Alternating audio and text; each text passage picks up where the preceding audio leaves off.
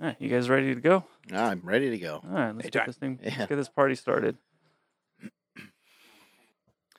This paper over here, it's got to be wrong, but it says you've been a cardiologist for over 30 years. That's too long. That sounds like a world record. More like 25 years. 25 years. How'd you get started in all this? My mom died of sudden cardiac death about 4 months after a successful 2-vessel coronary angioplasty. And that's what I did. I did angioplasty, atherectomy, put stents in, stopped heart attacks, all those kinds of things. So my mom died suddenly. I came from New Jersey. She was living in New Jersey. I was in Wisconsin at the time. I get the How old call was she? in her early 70s. Hmm. So she drops dead of the disease I took care of every day. And I thought I knew something about. Hmm. But it got me started on this idea that, you can't deliver health in a procedure lab, in a cath lab in this case. So I started to look for ways to identify people, years, months, years, or longer before those kinds of terrible things happen to people. Well, back then, the device we used was called an EBT device, and we did heart scans. We scanned thousands of people. I set up the first scanner in Wisconsin. There was 2 in Chicago, but none in Wisconsin. We set that up, started scanning people left and right. And it became clear heart disease is everywhere. Business guys, 50 years old, says, I just want to know, my dad had a heart attack at age 52. I'm 50. Do I have it? Yes, he does. We scan him. He's got a high score. A normal score is 0. What do you do about that? So I'm having all these people very concerned because they have coronary risk. They have high heart scan scores. And back then, this is 20-some years ago, my answer was Lipitor, aspirin, exercise, everything in moderation, cut your fat, right? We helped publish the data to show that does not work. It has 0 effect. Why was that your answer? Because 25 years ago, 20-some years ago, there wasn't a whole lot more in conventional healthcare. That's what you were taught. And that's what yes. That's what you learned in school and things like that, and in your practice. Right. The consensus opinion, by the way, when it became clear that conventional answers did nothing, the consensus opinion from experts was, don't scan people again. Just let their heart disease progress and wait till they have chest pain or a heart attack, then deal with it. Wait till the symptoms? Yes, Oh which, my of course, God. half the time is death. Right. So I thought that was completely ridiculous and unsatisfactory. So I started to set about finding my own answers. And it took some years of stumbling around, but it led to lessons like when you add vitamin D to someone's regimen, the heart scan score plummeted. It dropped. It was the first time I saw dramatic and very consistent reversal of coronary disease. But the other thing that happened was, if you reject this idea that cholesterol testing shows you heart disease risk, which is an absurdity, by the way, it does not. Cholesterol has nothing to do with heart disease. It's a crude marker for the things that cause heart disease. That is lipoproteins in the bloodstream, particles that can cause heart disease. If you track lipoproteins, you see right away that by a long stretch, the overwhelming cause for coronary disease, that is people with these high heart scan scores and risk for heart attack, is not cholesterol. It's not bad cholesterol. It's small LDL particles. And the science is quite clear on this. Not my science, by the way. This came from UC Berkeley and Hopkins and other places. The factors in diet that cause small LDL particles that are very inflammatory, they last longer in the bloodstream, they're very adherent to artery tissue. The only foods that cause an explosion in small LDL particles in the bloodstream, grains and sugars. So I had my patients with these terrible small LDL values, maybe 1,800 or 2,000 or 2,400 nanomoles per liter. I'd have them remove all grains and sugars. They'd come back, we'd remeasure small LDL, it'd be 0 or some other very low number. In other words, it wouldn't be a little bit better. It wouldn't be 20% better or 30% better like you get with a statin drug. You'd see obliteration in the majority of people. But then everybody started coming back and saying things like this. Hey, you didn't tell me I'd lose 57 pounds. You didn't tell me my irritable bowel syndrome, ulcerative colitis, Crohn's disease, seborrhea, psoriasis, eczema, joint pain, migraine, headaches, depression would all go away. And at first I thought, well, I didn't know it was going to go away. But this happened so many times, it became clear that I had stumbled on something, that if we take the foods that all nutritional authorities, at least at the time, advocated eating, that is whole grains, if we took them out, astounding things happened. And so that led me down the whole wheat belly path. Mm.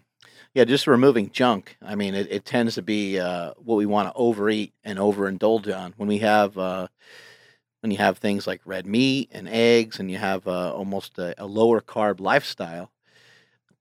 You certainly can overeat on those foods, but you don't really want to. It's not like eating chocolate cake. That's right.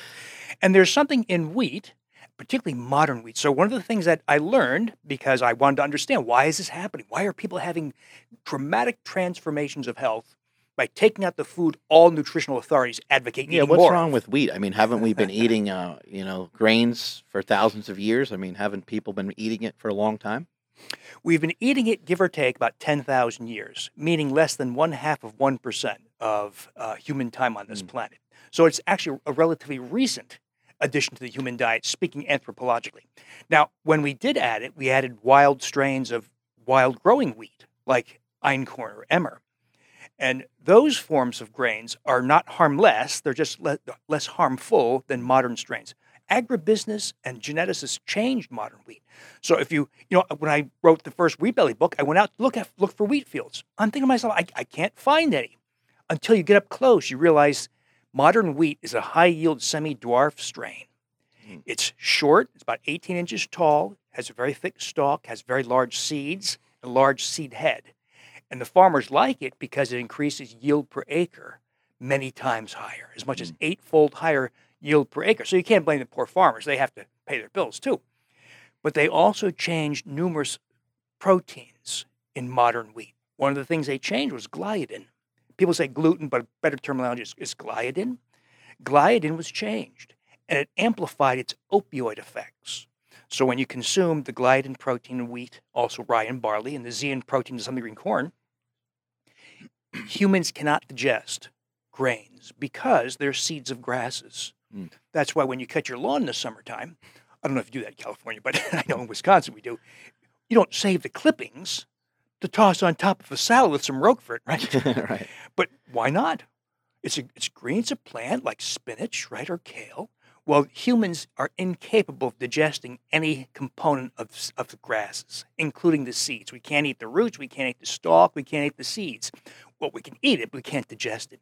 So the gliadin protein in wheat is degraded only partially to pieces or peptides. These peptides are often 4 to 5 amino acids long, but they're very unique in structure, and they act as opioids. They bind to the opiate receptor of the human brain. But it doesn't make us high. They amplify appetite. So Mm. that's why that effect you're talking about, where people who have chocolate cake just can't stop Right. because there's an opioid appetite stimulant in it. Wow. But the reverse of that is if you recognize that fact and you take it out of your diet, chocolate cake, bread, bagels, pasta, etc., some really incredible things happen. First of all, you go through an opiate withdrawal syndrome. People call it such things as keto flu, Atkins flu. No, it's an opiate withdrawal syndrome from stopping the flow of gliadin-derived opioid peptides. Oh, And I'll- interesting. I didn't know that. I always kind of thought it was, and not even I thought it was kind of more the absence of the carbohydrates is what people were suffering from. That's part of it, and But that's it's- why athletes right. have diminished performance for the first 6 But it's weeks almost or like so. the addiction to the carbohydrates is what they're suffering from. Maybe more so. Well, it's addiction to the opioids. Gotcha. And so it's very much like opioid withdrawal. There's shakiness, nausea, headache, depression. I've actually seen many people rolled up in balls. They're really miserable. So people listening to this and who do this have to know it can be I very can't eat any unpleasant. carbs. But once you're through that, you have this incredible freedom from appetite. Mm. That's why a lot of us forget to eat sometimes. We have, a breakfast Yeah. of 3 eggs and bacon or something for breakfast, and you're not hungry maybe till dinner time. You're free. And of course, that ridiculous advice to eat many small meals every 2 hours, which is very, very bad advice. All that kind of nonsense goes away when you remove gliadin-derived opioid peptides. Is there anything that's man-made that's worth a shit in terms of eating? Man-made? Like I mean, like I guess something like yogurt. Is not like you don't just find yogurt like in its natural form. Like we got to kind of make it, right? Like is there is there anything that's modernly engineered or even manufactured on a large level that's healthy for us? That's productive for us. I'd have to think long and hard about that one. Yeah. But I will say fermented foods, Yeah. fermentation is a kind of form of controlled rotting Right. that became, I wouldn't say necessary, but happened naturally because, people didn't have refrigerators until the last few decades. And even before then, there was only seasonal ice. And so how did you preserve food? Well, you could bury it in the dirt. You Right. could salt it. And most of the time you let it rot. But fermentation is kind of a form of rotting. It's lactic acid fermentation. And so yogurt actually is kind of a natural product. We could question about the wisdom of consuming dairy product, but I do want to talk about the yogurt we make. That is a very interesting conversation, a little off topic for this, though. Yeah.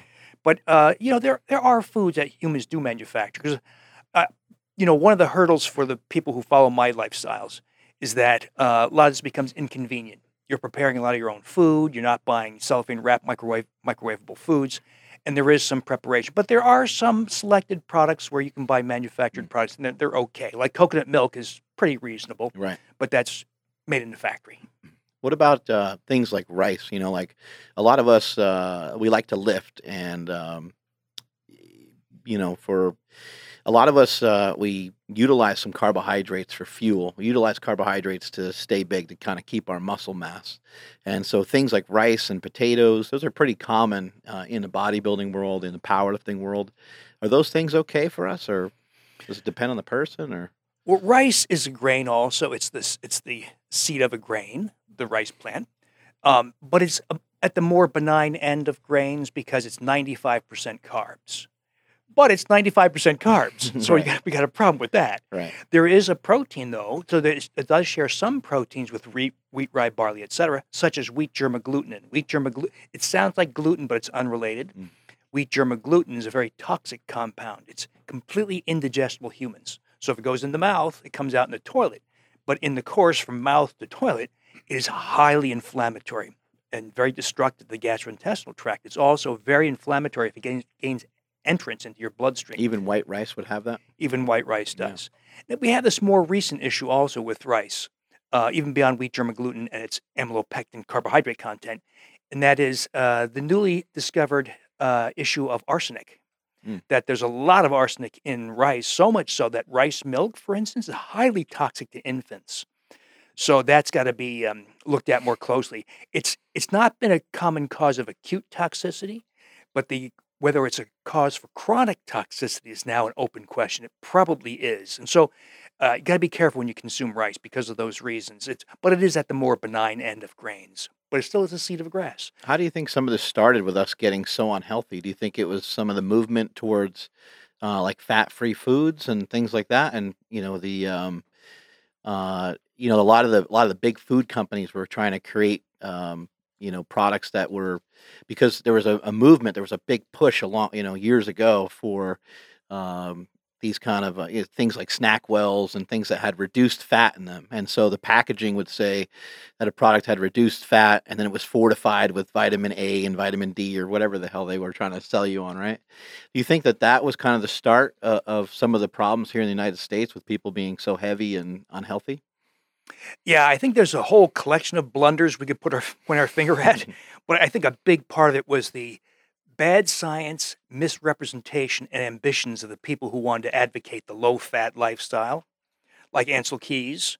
That he's the most infamous one. He Right. published the 7-country study that was complete nonsense because he concealed the other data that showed that fat consumption has nothing to do with cardiovascular risk.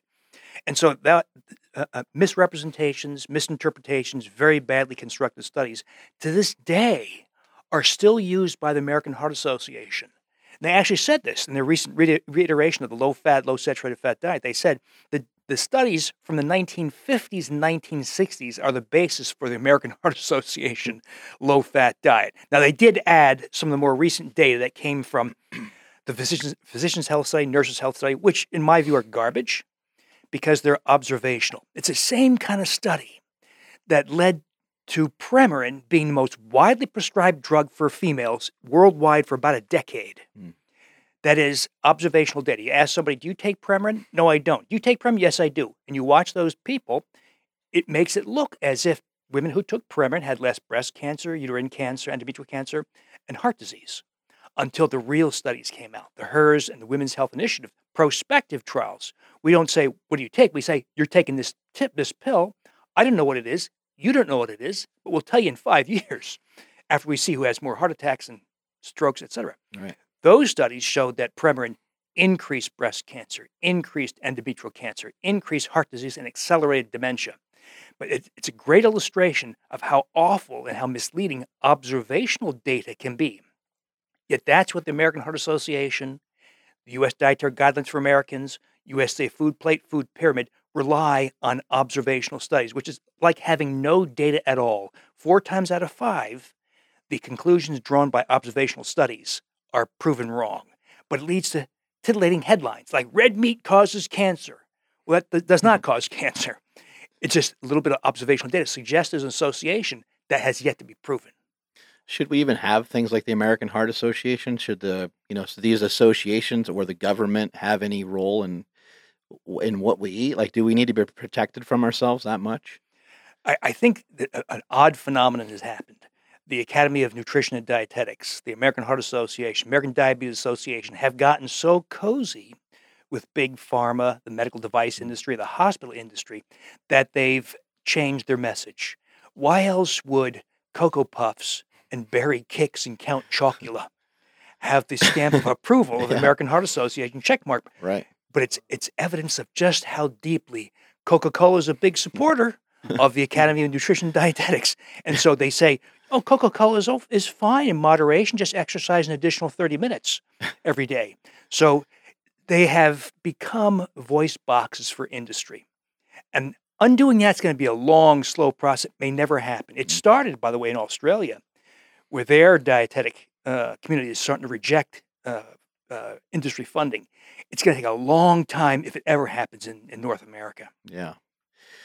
Yeah, it seems like it's hard to even figure out like what to eat. You start to take out some of these grains. So, like, what are some suggestions that you give people towards what to eat? Because things like saturated fat and cholesterol, dietary cholesterol and saturated fat in our foods. We can't be eating that all day, can we? Sure you can.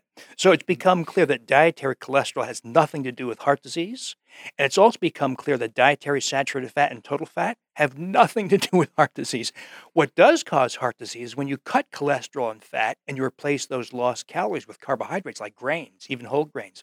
That's where you escalate heart disease, risk for dementia, gastrointestinal cancers, type 2 diabetes. And that's exactly what we've seen, right? The U.S. Dietary Guidelines for Americans that were released in 1984 coincides perfectly with the huge rise in obesity, type 2 diabetes, and, by the way, the silent epidemic of autoimmune diseases, which is everywhere now. Yeah. In that shift towards the carbohydrates, does that include, like, if you were to, because if you reduced, the amount of fat that you were taking in and shifted over to carbohydrates, I would imagine that you would be eating less calories in a sense. Does it include, people that are, trying to manage their diet, or is the shift to carbohydrates kind of more like people that are rolling through a McDonald's and they're getting the, they're getting the carbs and the fat combination together? I think there's several, we don't want to make diet too hard for people. Hmm. When you impose all these rules where you're counting grams of this or calories, it gets frustrating. And for the most part, it's unnecessary. So what I've been advocating, and it's worked on a large scale, is, of course, no grains because of all the health impairing effects. And ironically, of course, the food advocated and agreed upon by all nutritional authorities, but take it all out. Take out all grains and miraculous things happen. That starts the process. Beyond that, reject this idea that dietary fat, cholesterol, saturated fat has anything to do with heart disease. It does not. That science is quite solid now. So don't restrict your fat. In fact, I tell people use more fat. Buy some lard, just make sure it's not hydrogenated, tallow, more butter, organic preferably, more coconut oil. Never trim the fat off your meat. Buy fatty cuts. Never buy lean meats. Buy full fat meats. Eat more liver. So don't mind the fat. In fact, if anything, add more fat. If there's something that I think we should restrict, it's carbs, because carbs are cheap, they're filler, and they fill so many processed foods. The easy way to do this is just eat real foods. Eat an avocado. Eat a piece of steak. Eat bacon. Eat green vegetables. You don't have to worry about that. But a lot of people don't want to do that. And so they end up getting overexposed to carbs. And we have 2/3 of Americans who have diabetes, type 2 diabetes or pre-diabetes. So a huge amount of people need to unwind insulin resistance and limiting carbs. So what we do is we limit our net carb intake, that is total carbs minus fiber, to no more than 15 grams net carbs per meal. And that's worked very, very well for just about So every that's person. that's kind of the guideline is on average per meal less than 15 grams of carbohydrates, and you said minus the fiber. Minus the fiber, that's right. Yeah. Now, you can change that over time as you get better at resensitizing yourself to insulin, as you lose weight, as you restore bowel flora, restore vitamin D, all the things that influence insulin status.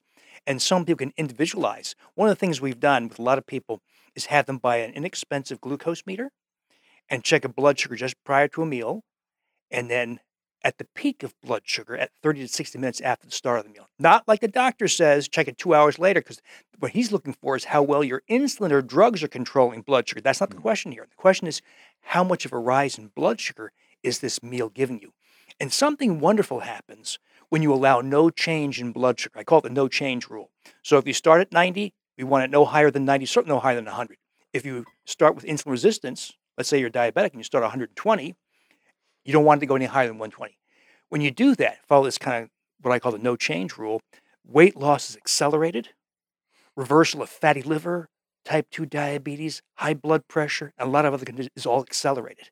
But you'll see how readily you can provoke that rise in blood sugar from, let's say, 90 to 130. So if you have a bowl of stone ground organic oatmeal, no added sugar, blood sugar will go from 90 to 180 in no time in a non-diabetic. That's how awful grains can be. That's that amylopectin A carbohydrate that's highly and unusually digestible by humans. That's why grains raise blood sugar so high. That's fascinating. In terms of in terms of some of the things that you talk about in terms of like gut flora, it appears that there's we need some form of carbohydrates, right? So maybe just eating meat all the time. There are a lot of people are talking about the carnivore diet. My brother's a big fan of the carnivore diet. I've done it myself and had success with it, but that might not be the greatest idea as well, right? Those are great for the short term. So whether we call it a carnivorous diet or a ketogenic diet, you can get great effects out of that. Accelerated weight loss, reversal of type 2 diabetes, reversal of fatty liver. Problem, you change bowel flora dramatically. And over time, that leads to dysbiosis, small intestinal bacterial overgrowth, SIBO, which is a very serious, very common problem, which amplifies potential for inflammation. People get constipated, they get diverticular disease, and down the road can even get colon cancer. But before that happens, other things happen. HDL drops, triglycerides. So people lose a lot of weight and their HDL and triglyceride and blood sugar improves in the beginning. But long term, HDL goes down, triglycerides go back up, blood sugar goes back up, insulin resistance re-expresses itself. In other words, you have distortions of metabolism. Some of that, or a lot of it's mediated via dysbiosis, changes in bowel flora, but there's other reasons also. We know this because we have experience in the Atkins world and kids who follow ketogenic diets for intractable seizures. So kids, we have thousands now in clinical trials, when they go on a ketogenic diet for any length of time, they have less seizures, that's true, and they have an increase in Akkermansia species in their bowel flora. So there's some positive changes, but they stop growing. They have an explosive quantity of kidney stones. Kids aren't supposed to get kidney stones, but they get both oxalate and urate kidney stones. An occasional kid develops a cardiomyopathy, a heart muscle disease and heart failure. There's an occasional sudden cardiac death, and there's very common osteoporosis. So ketosis, Atkins, low carb, all fine. But one, we got to pay attention to prebiotic fibers that come in carbohydrate vehicles. And two, being ketotic is natural and physiologic for the short term. I kind of look at it as like stress.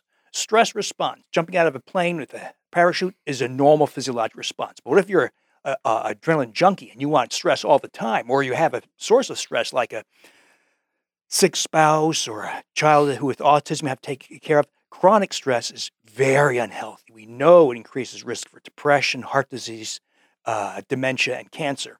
So same thing here. Short-term physiologic ketosis, wonderful, a great tool to know about. But it's a short-term tool, just like stress.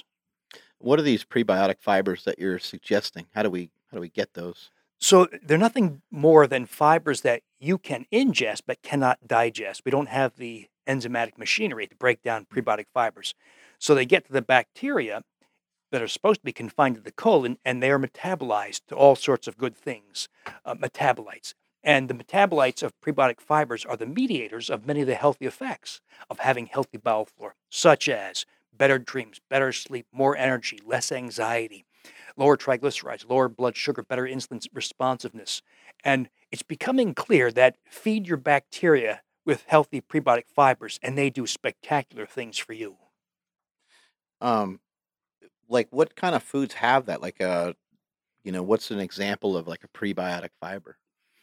Well, let me qualify this by saying, because if I tell you and your listeners, they say, "Well, come, that sounds knuckleheaded. That sounds stupid," because what we're trying to do is mimic the natural wild situation. So if we were natural wild people living outdoors in our loincloths and spearing animals and that sort of thing, we would go out in the back in the jungle or forest and dig in the dirt for underground tubers and roots and eat them. Or we might cook them, but we eat. That's how we got it. Well, no one wants to do that now, right? And where I live, the ground's frozen for several months a year, so we can't do it. Yep. So how do we mimic that kind of behavior that we know primitive cultures do? We eat things like a raw white potato in a smoothie, chopped up in a smoothie, a green unripe banana, likewise chopped up in a smoothie, legumes in modest quantities. We try to stick that net carb limitation. So legumes, chickpeas, hummus, jicama, other root vegetables. So these supply the prebiotic fibers that nourish bowel flora that in turn protect you from colon cancer, make you a healthier emotionally person, and have all kinds of other beneficial effects. Would dairy kind of fall into that category, like the lactose that's in dairy, or not? No, it wouldn't be a prebiotic, you think, or Not lactose. oh, No. okay, We do some manipulation with yogurt to get some right. probiotic effects out of it, but I don't believe there's much in the way of prebiotic fibers in dairy. Why do you think so many people nowadays are suffering from?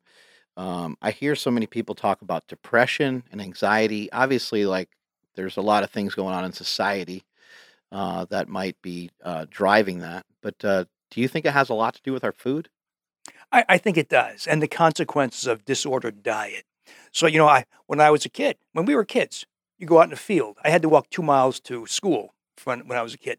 I'd Uphill walk. both ways. That's right. I've heard the story. I'd walk through a field, and there'd be grasshoppers everywhere. So many they'd often hit you, right? And at night in our backyard, there'd be fireflies filling the back, right? And there'd be butterflies all day long. Well, today, I haven't seen a grasshopper in 40 years. I saw one firefly That this is summer. depressing. I think I saw 2 butterflies all summer. So we've screwed up our external environment. We've done the same on our internal environment. And a big component of that, partly a consequence of being told to eat a bad way, is dysbiosis, disruption of bowel flora. Because I see a lot of this reverse when people get their bowel flora back in order, which, by the way, is not the easiest thing to do. And all the rules and practices have not been fully worked out. I won't pretend to have all the answers. But you can take steps to reorder bowel flora and gain back control over health. You speak a lot differently than doctors that my brother and I have talked to for our movie. A lot of people, some of them aren't cautious. Some of them kind of have their own stance, and they definitely speak their mind. I'm not afraid to speak their mind, but they're not really giving us answers. And I feel like you're giving us answers as if you actually know what the hell it is you're talking about. How do you know this stuff? How do you like? What gives you the what do you feel gives you the confidence to speak the way that you're speaking about carbohydrates and wheat and gluten and all these things? The science is already there. We don't have to invent it. And I can tell you, it plays out on a large international scale. So my books have sold in 40 countries, 4 million copies. So I've had a lot of people to talk with, and our social media, people give me feedback all the time, in addition to all the things I did in years past. So I can tell you, this works. Hands down, it works. With regards to bowel flora, the science needs to unfold. And by the way, that science is progressing very rapidly. But a lot of the practices are not trickling down to people. As you say, a lot of my colleagues are reluctant to talk about it. I'll tell you what we do. I think it's easiest to describe bowel flora as being just like a backyard garden. So if it's April or May, it's going to be a nice summer. How do you have a garden? You prepare the soil, you clean the weeds out, the stones and the twigs, then you plant seeds, and then you water and fertilize it all through the season. So you have nice, big, juicy zucchini and tomatoes. Same thing with bowel flora. You prepare the soil, that is, remove factors that disrupt bowel flora, sugar, grains, don't overdo alcohol, pesticide, herbicide residues in food, etc. GMOs with glyphosate and Bt toxin disrupt bowel flora. So we prepare the soil, remove factors that disrupt bowel flora. Then we plant the seeds. The seeds are currently a multi-species, high-potency probiotic and fermented foods. Kimchi, kombucha, kefirs, yogurts, veggies you ferment on your own. It's very inexpensive, very easy. And then the water and fertilizer for your garden of bowel flora, are the prebiotic fibers. That's what nourishes the plants, the bacteria, and gives you a nice bounty. You won't have cucumbers and zucchini, of course, but you'll have better bowel flora and better metabolic health and better emotional health also. You mentioned early in the podcast that you did a lot of surgeries. With your stance today and the information that you learned from dealing with many, many patients over the years, do you do the same amount of surgeries? I closed my practice a few years ago, but I can tell you what happened towards the close of that practice, where I was doing all these things with my patients. And that is, early in my career, for the first 15 years or so, I wanted to do procedures. That's how my colleagues think. I thought that way too. A good day was 10 procedures. So that was kind of your way of, like, quote unquote, saving people's lives, prolonging their life in a way, right? Right. Take them to the cath lab, take images of their arteries, put stents in, atherectomy, all those procedures. Well, as I put more and more of my patients on these programs, no wheat, no grains, no sugars, vitamin D restoration, magnesium supplementation, omega-3 fatty acid supplementation from fish oil, thyroid optimization / iodine, and cultivation of bowel flora. What I saw was virtually nobody needed a procedure. Virtually nobody had angina or chest pain. Heart attacks came to a complete grinding halt. The only times I saw any of those things become necessary were the people who didn't give a damn, who said, I'm going to smoke 2 packs of cigarettes no matter what you say, and I'm just going to eat anything I want because I'm 78 years old, and screw you, I'm not going to change my ways. So putting aside those people who don't want to be helped, right? They're happy with their Lipitor and their aspirin, their carvedilol, etc. The people who want to be helped stopped having heart disease. And we also regressed or reversed their heart scan scores. So I got in conversation with you via text. We went back and forth a little bit, and then you called me, and we were talking about me possibly getting like a calcium score. I believe that's what it's called, right? There's a lot of different tests that you can get done. A while back, I don't know if it was stress. Like I don't ever feel like I'm overstressed, but I don't know. Like being an athlete, you're always pushing yourself, and you ignore everything, you ignore pain, and you just learn to ignore all kinds of stuff. And so I guess I must have been overstressed. I was kind of having this weird sensation on the left side, and I was like, well, I don't want to take any chances with that. That's not smart to ignore that. That could be something serious. And so I went to the doctor and got things checked out. And this was a few years ago, and they'd never really found anything. I had some trouble breathing, but I actually think at that point it might have been something to do with like a lung, or it may have hurt something lifting. And then more recently, fast forward 3-4 years, and these could be unrelated. I don't know. But again, I got pain on the left side. So I'm like, okay, what the heck is this? And this time I was like, you know what? I'm not letting this go this time. I want to actually find out what the heck, is there something really wrong, and is it my heart? And so I went to I just didn't even know where to start, So that was kind of a rabbit hole to try to figure out how to even get into, right? So long story short, I had an EKG, and a resting EKG and a stress EKG done, and everything looked like it was good. And the issue that I had subsided, the symptoms subsided, and everything felt fine. I started working out again, and everything was good to go. So I just kind of wrote it off. I was like, I don't know, like, at the time I started running, I started doing some things that I wasn't used to doing. And I was like, maybe it's just that, and maybe it's just the extra stress of like running this business and things like that. And so I tried to quote unquote take it easy and do some things like that, and it went away. But in getting in conversation with you and trying to figure out the nutrition side of things and trying to figure out all these things, it's recommended to me to go and get these other tests done. And you were like, you basically told me, hey, no way. I can't even remember the name of the test, but cardio angiogram or something like that. And you were like, absolutely not. I don't think you should get that done. Why were you so aggressive and telling me that may not be a great idea? Well, the evaluation of chest pain is fairly straightforward in the conventional world, and that's something you have to go through. As you point out, you can't distinguish on your own at home Hmm. a developing heart attack from esophageal spasm or muscle spasm Yeah. or stomach ulcer, all the other causes of pain in the chest. So that's one thing, and that the conventional evaluation of chest pain is a pretty good process. Here's the problem, though: you can go through an evaluation of chest pain, be told everything is fine, and have advanced heart disease. Mm.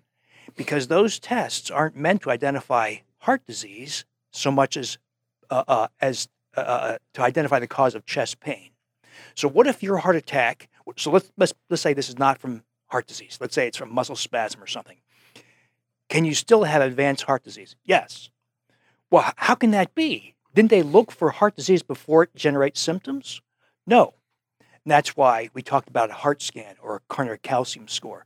Though I've been doing that for 25 years, it still remains the best way to evaluate your potential for heart attack and heart disease in the future. And that score goes up 25% per year if you do nothing. And we help publish these data. If, let's say, your score, heaven forbid, was 500, you have a lot of plaque in your arteries and potential for heart attack. If you take Lipitor, aspirin, beta blocker, cut your fat, exercise, all those conventional things, how fast will that score increase? 25% per year. It has no effect whatsoever. Mm. And that data is very clear, by the way. It's 20 years old. It's been shown repeatedly. Yet that's the regimen the doctor puts you on, a regimen that has virtually no effect. The only effect it may have is a slight quiescence in soft plaque. That's the only effect the statin drugs, et cetera, have.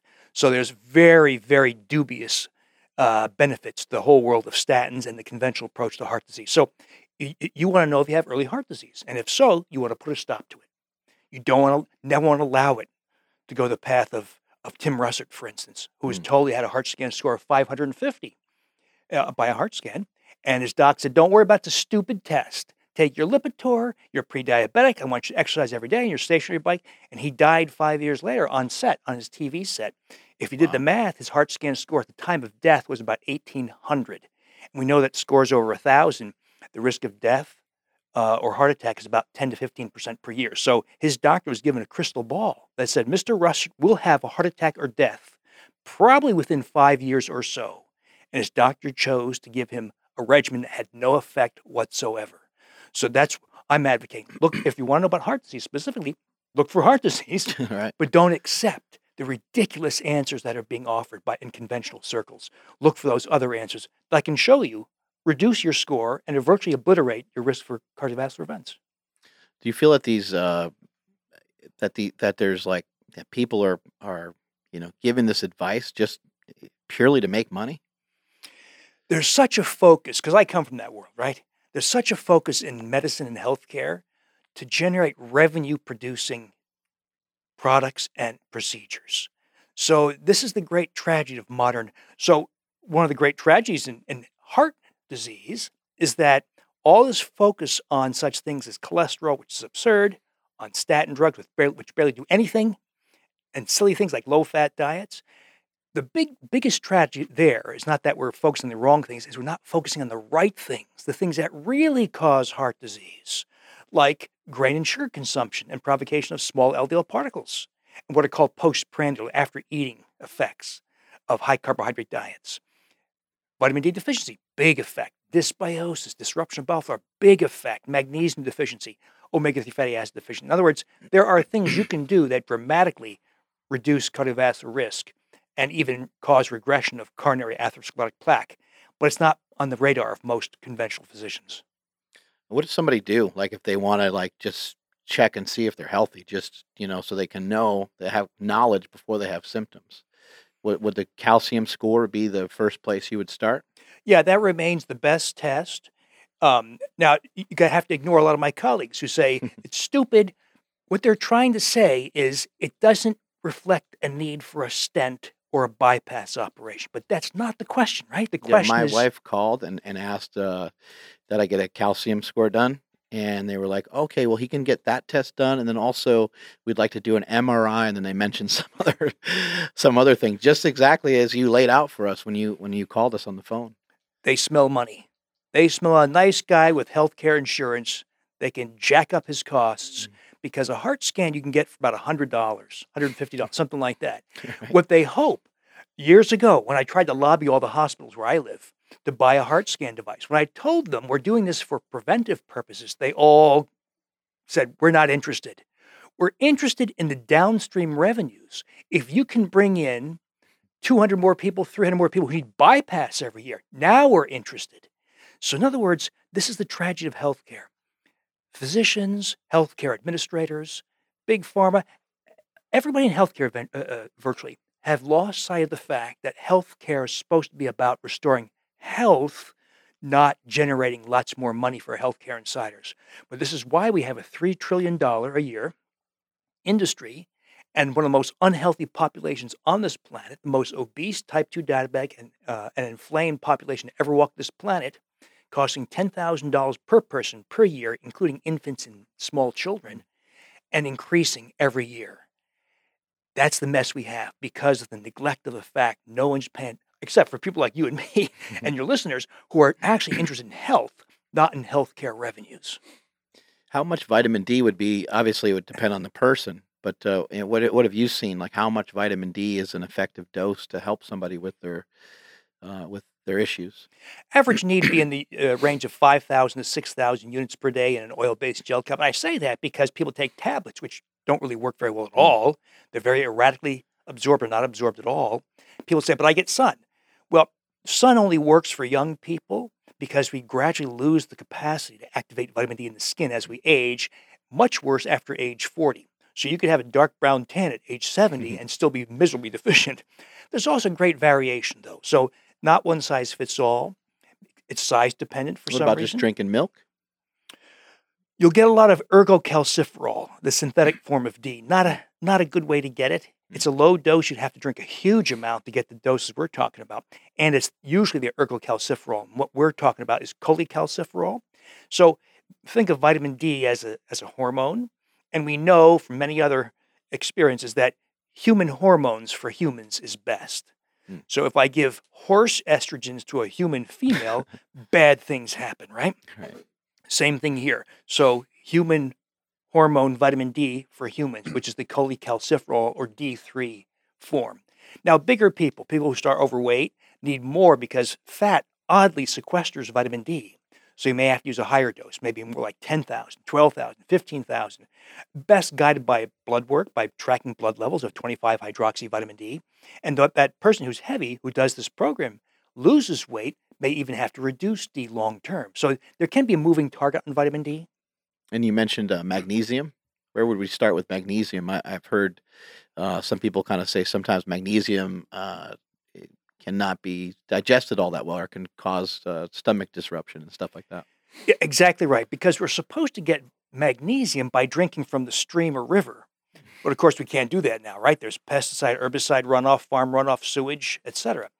But if we did, we would get a mixed forms of magnesium and we'd have it for a lifetime. So unfortunately, we drink filtered water. Maybe you filter it in your home or the city filters it, removes all magnesium, virtually all magnesium. So that's one of the problems. I say that because everything that works big time in life serves an intrinsic human need that humans have adapted to and is coded into their genetics. So one of our needs is magnesium, and it's not being met because we filter our water, and modern produce is lacking in magnesium because of modern farming techniques. And so, and prior grain consumption also caused you to poop out almost all the magnesium that was in your diet. That's from the phytates. That's what's happened to you, Andrew. Every time. This guy poops nonstop. He's got like a Guinness Book of World Record. Yeah, we were Yeah. just joking right before we went on. Actually, Daniel pointed it out. He's like, so you intake 1 gram of food, but your outtake is 2 grams. And I'm like, yeah, my This is a whole new conversation. my outtake is double my intake. Yeah, and I talk think about a that's- wheat belly. Yeah, that's why I'm struggling to keep weight on. You can't keep it down. Yeah. Well, I can't keep it in. I can get it down. It just doesn't stop. It just keeps going, and it just falls right out. Going on forever and ever. What types of magnesium would somebody take, and then where do we get it from? The best magnesium beyond that you get from food, like nuts and seeds, is the one you make. So I have a recipe called magnesium water, and it's a reaction between unflavored milk of magnesia, which is magnesium hydroxide, and carbonic acid in carbonated water. So the recipe's in my Wheat Belly blog, Undoctored blog, Undoctored book, Wheat Belly Total Health, Wheat Belly 10-Day Grain Detox. I try to make it as available as possible. But you make this, pardon me, magnesium water, and it yields, so the reaction is magnesium hydroxide and carbonic acid, and it yields magnesium bicarbonate. Not going to explode? No. And it's the most highly absorbed form of magnesium. I used to use this to get people off intravenous injections of magnesium, and it worked. Because, there are people who have very serious magnesium deficiencies that are life-threatening, and they have to get intravenous injections every week or so. I got those people off their intravenous needs by transitioning them to this magnesium water. You can't do that with any tablet, by the way. But if you don't like making it yourself, and by the way, that's all described, how to dose it, how to amp up your dose little by little so you don't get diarrhea. Because magnesium is a great laxative, too. The best form is probably magnesium malate, because it's highly absorbable. Magnesium citrate's a pretty good form, but it has more of a laxative property. But some people like that laxative property. So that's a form you can use. There's several other forms. But the key is to pay attention to magnesium. And don't, if you're tracking like your RBC magnesium level, unless you're using magnesium water, it takes 2 years of consistent dosing to even get your RBC level up. But it reflects the profound deficiency we all start with, including in repositories of magnesium like your bones. What about sleep? Sleep's got to have a huge impact on our heart, right? We need to get proper amount of rest. Absolutely. That's becoming clearer and clearer. The evidence is sloppy, but it suggests that sleep deprivation leads to increased potential for dementia, heart disease, type 2 diabetes, a lot of them cortisol-driven. So one of the consequences of sleep deprivation is heightened cortisol, and that can lead to a lot of those problems. So yeah, sleep is becoming a very, very important issue. By the way, this crazy yogurt I keep on harping on, Yeah, tell us about that. What's going on with this yogurt? One of the effects is profound sleep. Not everybody gets it. So I was thinking about the hormone oxytocin. I don't remember why. So was I. It's so weird. I couldn't sleep last night because of it. It's like, man, I wonder about that oxytocin. I'll tell you. I'll cut to the chase. What happens, what we're trying to do with the yogurt has nothing to do with yogurt. It's a means of amplifying bacterial counts. And it's a very specific strains of Lactobacillus reuteri. And strain specificity is very important. It has to be these strains. Because we know these 2 strains work. We don't know the other strains yield these effects. But we make yogurt with these 2 strains. And by the way, this is all in my Wheat Belly blog, Undoctored blog. It's called Making L. reuteri Yogurt. So you make yogurt with these 2 strains, and we make it in the presence of prebiotic fibers to amplify bacterial counts. We also ferment for an extended period of 36 hours so that we get very high bacterial counts, and the fermentation exhausts all the lactose, converts to lactic acid. The more lactic acid you have, the lower the pH, more acidic the pH, and it denatures the casein beta A1. So we haven't removed all the problems with dairy, but we've minimized them. But you make this yogurt, and by the way, it's the most thick, rich, delicious yogurt you've ever had. We eat a half cup a day, and unbelievable things happen. Ladies lose their wrinkles starting within 4 weeks, quite dramatically. That's because dermal collagen increases exponentially. People want to know where to order this. Can I get it on Amazon? Skin thickness increases because we lose skin thickness as we age. If you have a wound, healing time is cut by half. Muscle increases. You'll see, so in the gym, you'll notice your strength increases and you grow several pounds of muscle. The guys do. Visceral fat is lost. It accelerates reversing insulin resistance. Some people struggle to lose weight because they have leptin resistance. The oxytocin from this yogurt circumvents leptin resistance. Some people regrow hair. Wow. It's not quite clear how consistent this effect is, but many men experience a rise in testosterone, which can be quite dramatic. And there's an increase in libido. Daytime energy increases. The effect that I get, one of the effects I get, is profound childlike sleep. I've struggled with sleep for decades, ruined by stress, practice, training, all those kinds of things where you're up all night and, getting called back into the hospital. So even though I stopped doing that, it left me very sleep disrupted. The yogurt is the first time I can sleep all the way through 10 hours sometimes. Wow. And sleep like a kid. What is oxytocin?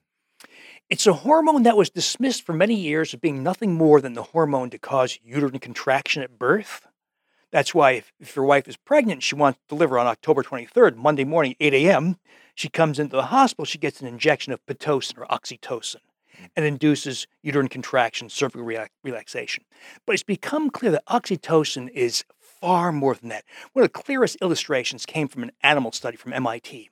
It was a rat study, and rats were given a crappy diet, like a fast food diet. Control animals given a crappy diet got old, got fat, got diabetic, lost their hair, stopped playing with each other, stopped mating with each other. Old and fat, right? Other group of mice given the same crappy diet, but also Lactobacillus rhodori, stayed slender their entire lives, thick, rich fur, non-diabetic, played with each other, mated with each other. They stayed young until death. And I think that's kind of what we're seeing play out now in humans who've been doing this. We see them reversing age effects. They're stronger. They're more vigorous. They look younger. So the basic program I've seen, because people reverse inflammation, it's not uncommon for someone to look 10 or 20 years younger. Add this Lactobacillus rhodori yogurt, this crazy effect, and it goes even farther. I've had people who were 65 look like they're 30. No joke. It doesn't happen to everybody. It varies. And this is just in the first 6 months of doing this. So most people who are doing this, following my audio, my conversations, have only been doing it for a month, 2 or 3. Yet we're seeing these very visible effects because they're giving us all their before and after photos. So people with senile purpura, some older people get that, those purple blotches, goes away. We had a woman who was getting radiation to her chest and passed and had her veins all very visible on her chest. She was very conscious of that. They disappeared within 4 weeks because her skin got thicker. And very commonly we see ladies are more attentive to skin health than guys are, but they'll come back and show us the wrinkles around the eyes are gone, the depth of wrinkles in the cheeks are gone, and they look literally 10, 20 years younger. What do you think's causing that? You think it's just the oxytocin, or do you think it's a combination of, maybe other things they're getting from the yogurt? It's confident it's the oxytocin, because if you give animal or human an oxytocin blocker, all those benefits are blocked. There's also some really cool probiotic effects of the Lactobacillus rhodori. So it's not just the oxytocin. There are other means by which this is not like a standard yogurt that you mentioned you make it yourself, right? This is not a standard yogurt that you buy at Costco or something like that. No. So those are, if they're fermented, what be fermented by other bacteria. So we have to be very, very attentive to not just species but also strain. So my favorite example is, we all have E. coli in our colons. What if you're exposed to lettuce from the Central Valley of California, contaminated by cow manure, and has the pathogenic form of E. coli? Well, you can die from that. It's the same species, E. coli, different strains. So we got to pay close attention. Sadly, most commercial probiotics don't even specify the strains, which is a big mistake. But in this case, we only know that 2 of the 200 strains of Lactobacillus rhodori have this effect. Are probiotics effective, like standard ones that you can just get, for supplements, or standard ones that you get in just like regular yogurt, commercial yogurt? Yeah, the rules in probiotics have not been fully sorted out, which species, which strains, which numbers. But I think the conversation is heading towards several basic rules. There have to be sufficient counts. We have trillions of bacteria, so taking a few 100 million is not going to do very much. So you're better off with probably tens of billions or more. 2, one consistent marker for health has been species diversity. The healthier the person, the more diverse the greater the number of species. The more unhealthy the person, the more constricted, limited number of species and proliferation of unhealthy species like Campylobacter or E. coli.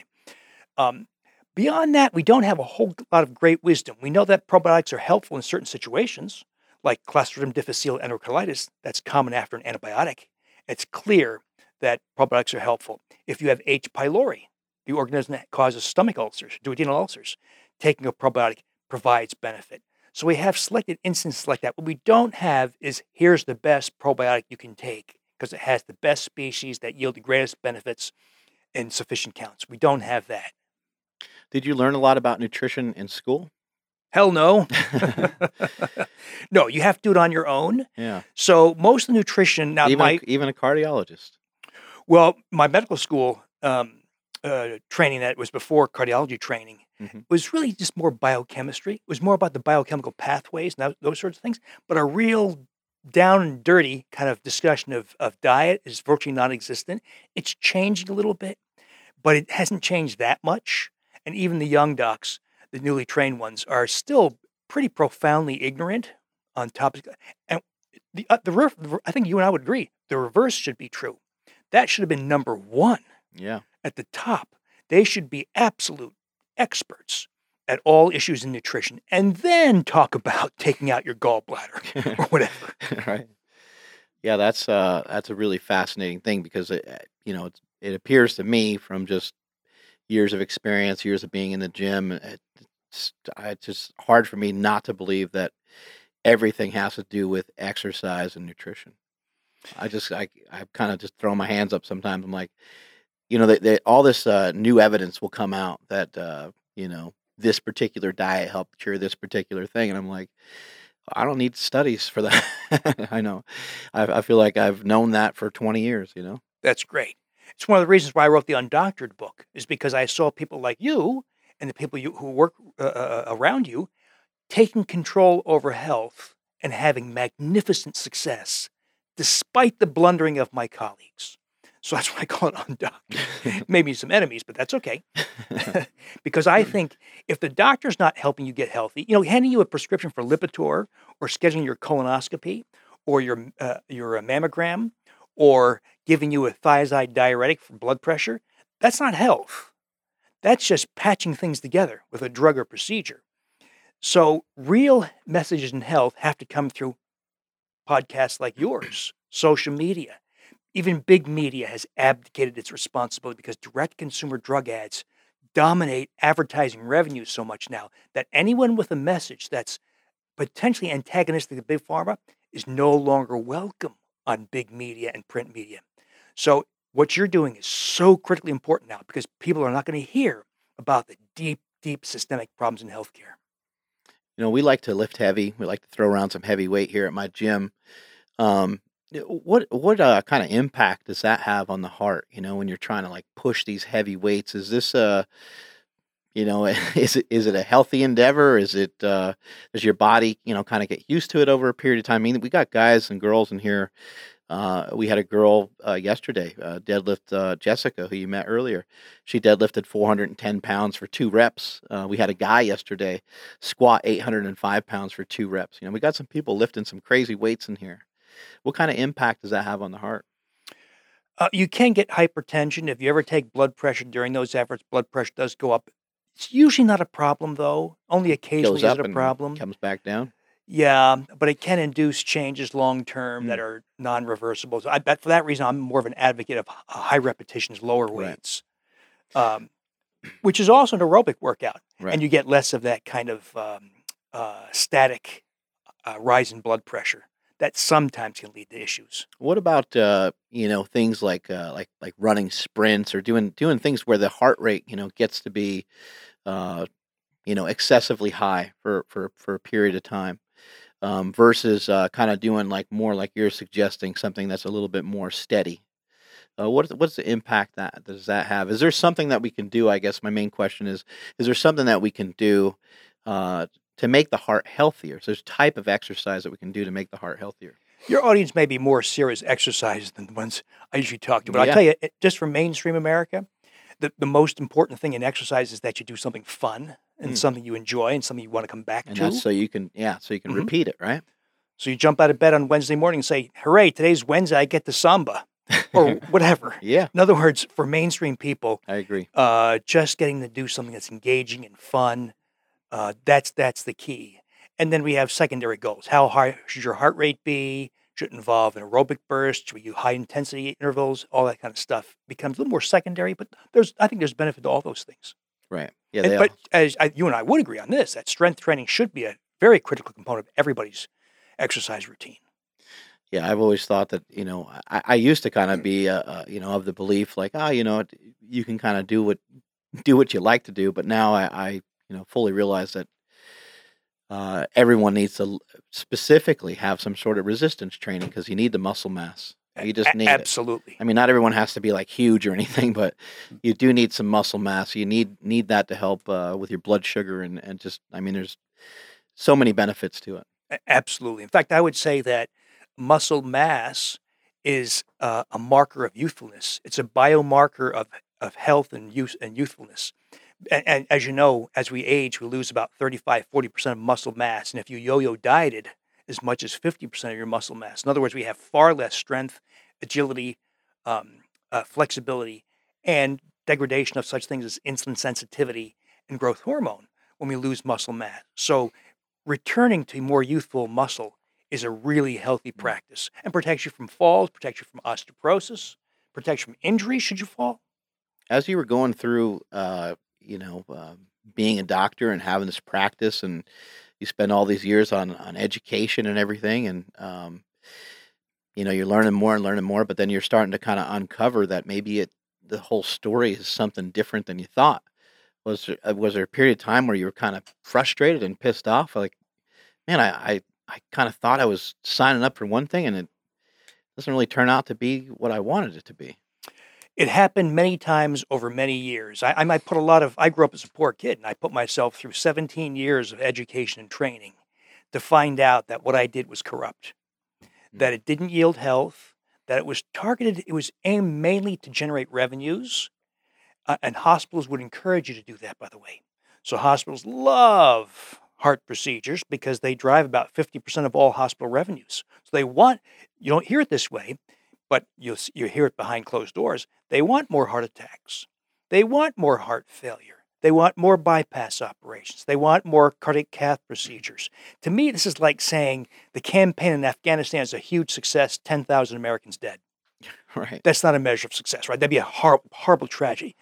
But you'll hear hospitals, my colleagues say things like, we only did 1,800 bypass operations last year. We need to increase it, and we're shooting for 18% increase. Wow. That's not health, right? That's failure of prevention for a very preventable disease. But it's also emblematic of the kind of thinking that goes into healthcare nowadays. And that's why I say the doctor is not your friend. Sadly, often the doctor is your enemy. But it's so important for your listeners and people interested in real and genuine health to pay attention to these kinds of conversations because they're not going to get it from the doctor. How important is it for you to practice what you preach? I think it's pretty damn important. Yeah. Yeah. So I try to do all these things also. Right, to get people to, you're giving this advice and you're telling people, this is the way, this is what I've seen, this is how it works. And yeah, I'm a huge believer that if you're not doing it, you don't have a leg to stand on, right? I left my Marlboros in the other room. Is it hard for you? You've been doing, I'm sure you've been following your own diet for a long period of time. Do you deviate from it at all? Do you have a piece of cake? Do you have a donut here and there? This is true for most people who are grain-free specifically. If they have a re-exposure, whether it's intentional or inadvertent, you have a bad reaction. Most common is diarrhea, bloating, gas, joint pain, skin rash, depression, suicidal thoughts, a return of whatever problem that went away. If you were relieved from migraine headaches or plantar fasciitis or joint pain or seborrhea or psoriasis or eczema or rheumatoid arthritis, it can come back. And especially autoimmune conditions like rheumatoid arthritis, if they come back, they last for months. You can come back even just from like one One sandwich, one bagel. Oh, absolutely. Yeah. Wow. So So then re-exposures. you're just like, you know what? Screw it, man. It's not worth it. Right? If that comes back to you, right, like that, then you're probably like, I'm not doing that again, right? That's exactly what happens. So, in a lot of ways, people stay on this program for a long period because they know if they have an exposure, they'll get quite sick. Mm. There's also an effect I call tongue in cheek. I call it, I ate one cookie and gained 30 pounds. You, of course, don't gain 30 pounds from one cookie. What happens is people do this. They're doing great on the lifestyle. That They're one grain cookie. free, and they're at an office party and they're serving hors d'oeuvres or it's a cookie or something, Girl Scout cookie, whatever. And they say, I'll have one. I'll be better tomorrow. I'll exercise extra 30 minutes, whatever. But once they get re-exposed to the gliadin-derived opioid peptides, they can't turn it off. Mm. I've seen this happen after people gain 20, 30 pounds in a month, 50 pounds in 3 months. I mean, it's a real effect. And they finally get a hold of themselves, but it's very difficult to turn off once you reignite that process. What are your thoughts about, a lot of products have been made because, people have learned about gluten. And so then they started kind of making, gluten-free products, they make this gluten-free, the gluten-free, for example, even like Fruity Pebbles that says gluten-free on it. What are your thoughts on the gluten-free movement? And are these things, are they beneficial to us? Are they healthy? They're absolute garbage because they're made with cornstarch, rice flour, tapioca starch, or potato flour. So very few foods So raise... replacing one thing of junk with another. Yes. So very few foods raise blood sugar higher than wheat products, like whole wheat bread. There's a very short list of foods that raise blood sugar even higher. That would be cornstarch, rice flour, potato starch, tapioca starch. In other words, the gluten-free foods are extravagantly effective at sending blood sugar sky high, causing insulin resistance, causing visceral fat, inflammatory fat growth, causing weight gain, adding to risk for dementia, heart disease, cancer. In other words, they're horrible. Yet people think they're good because they don't have gluten in them. So that's a very, very bad way to think. You can be gluten-free, just don't rely on gluten-free processed foods made with those 4 primary ingredients.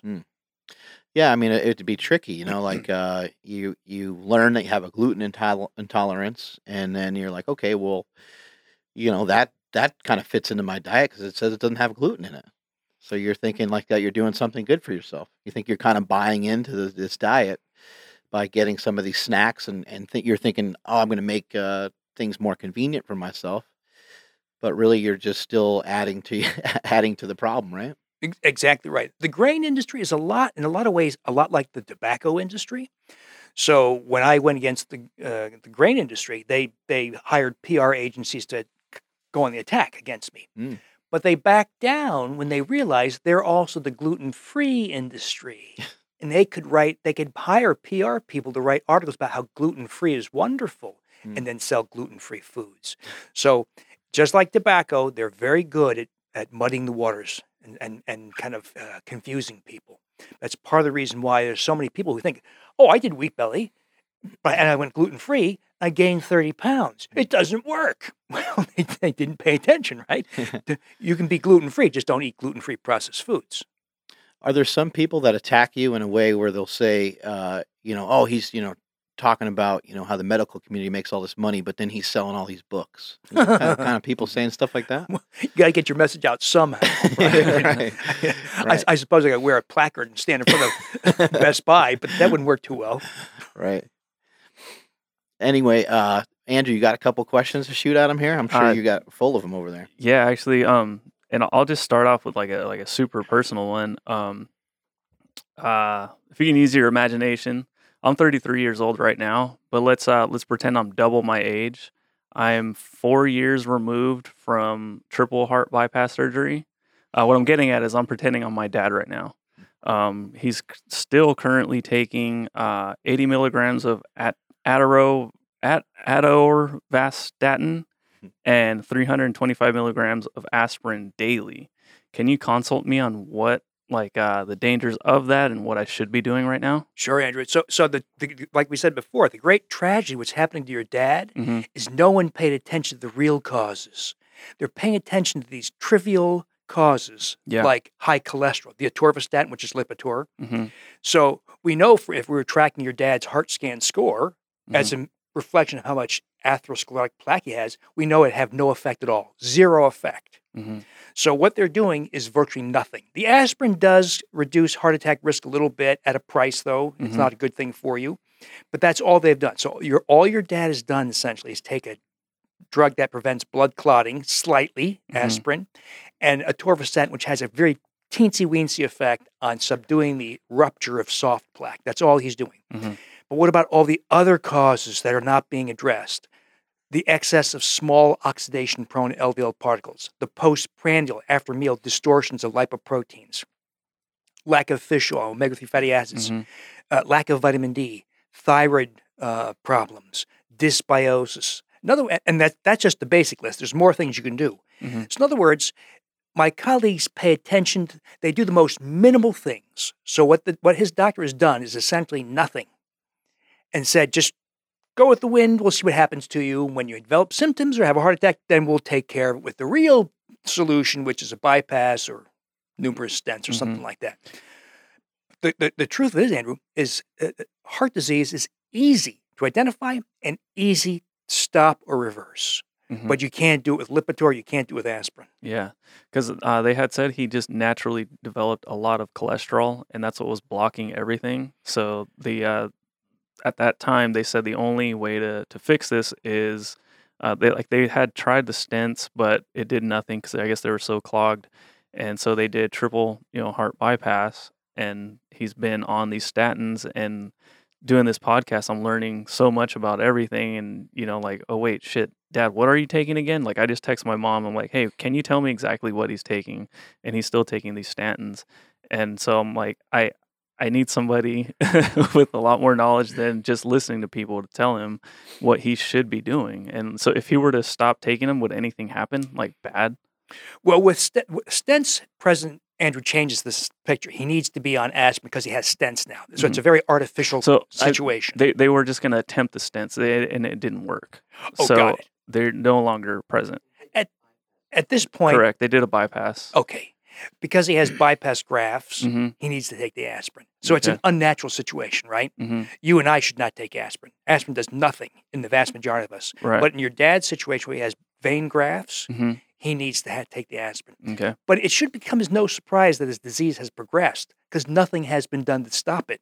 So if the rust on your rear fender started and all you did was look at it, right. it's going to get worse, right? Yeah. Same thing here.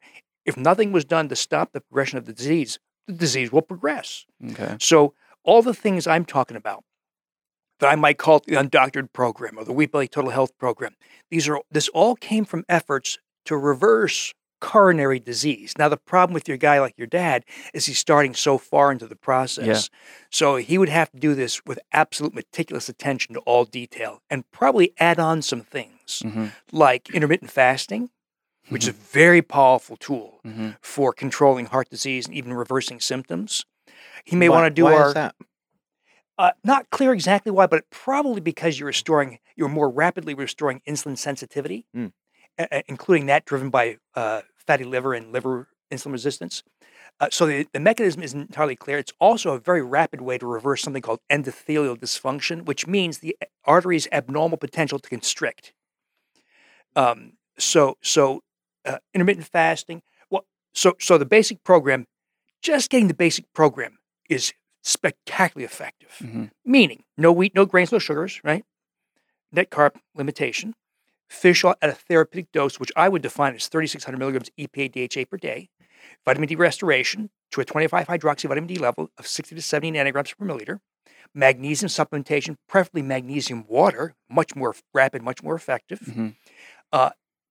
Iodine supplementation, and thyroid optimization. Because thyroid dysfunction is rampant for a variety of reasons.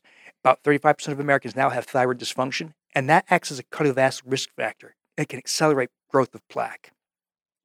And then lastly, all the efforts we take to cultivate healthy bowel flora. A high-potency multi-species probiotic, enthusiastic consumption of fermented foods, and prebiotic fibers, 20 grams per day.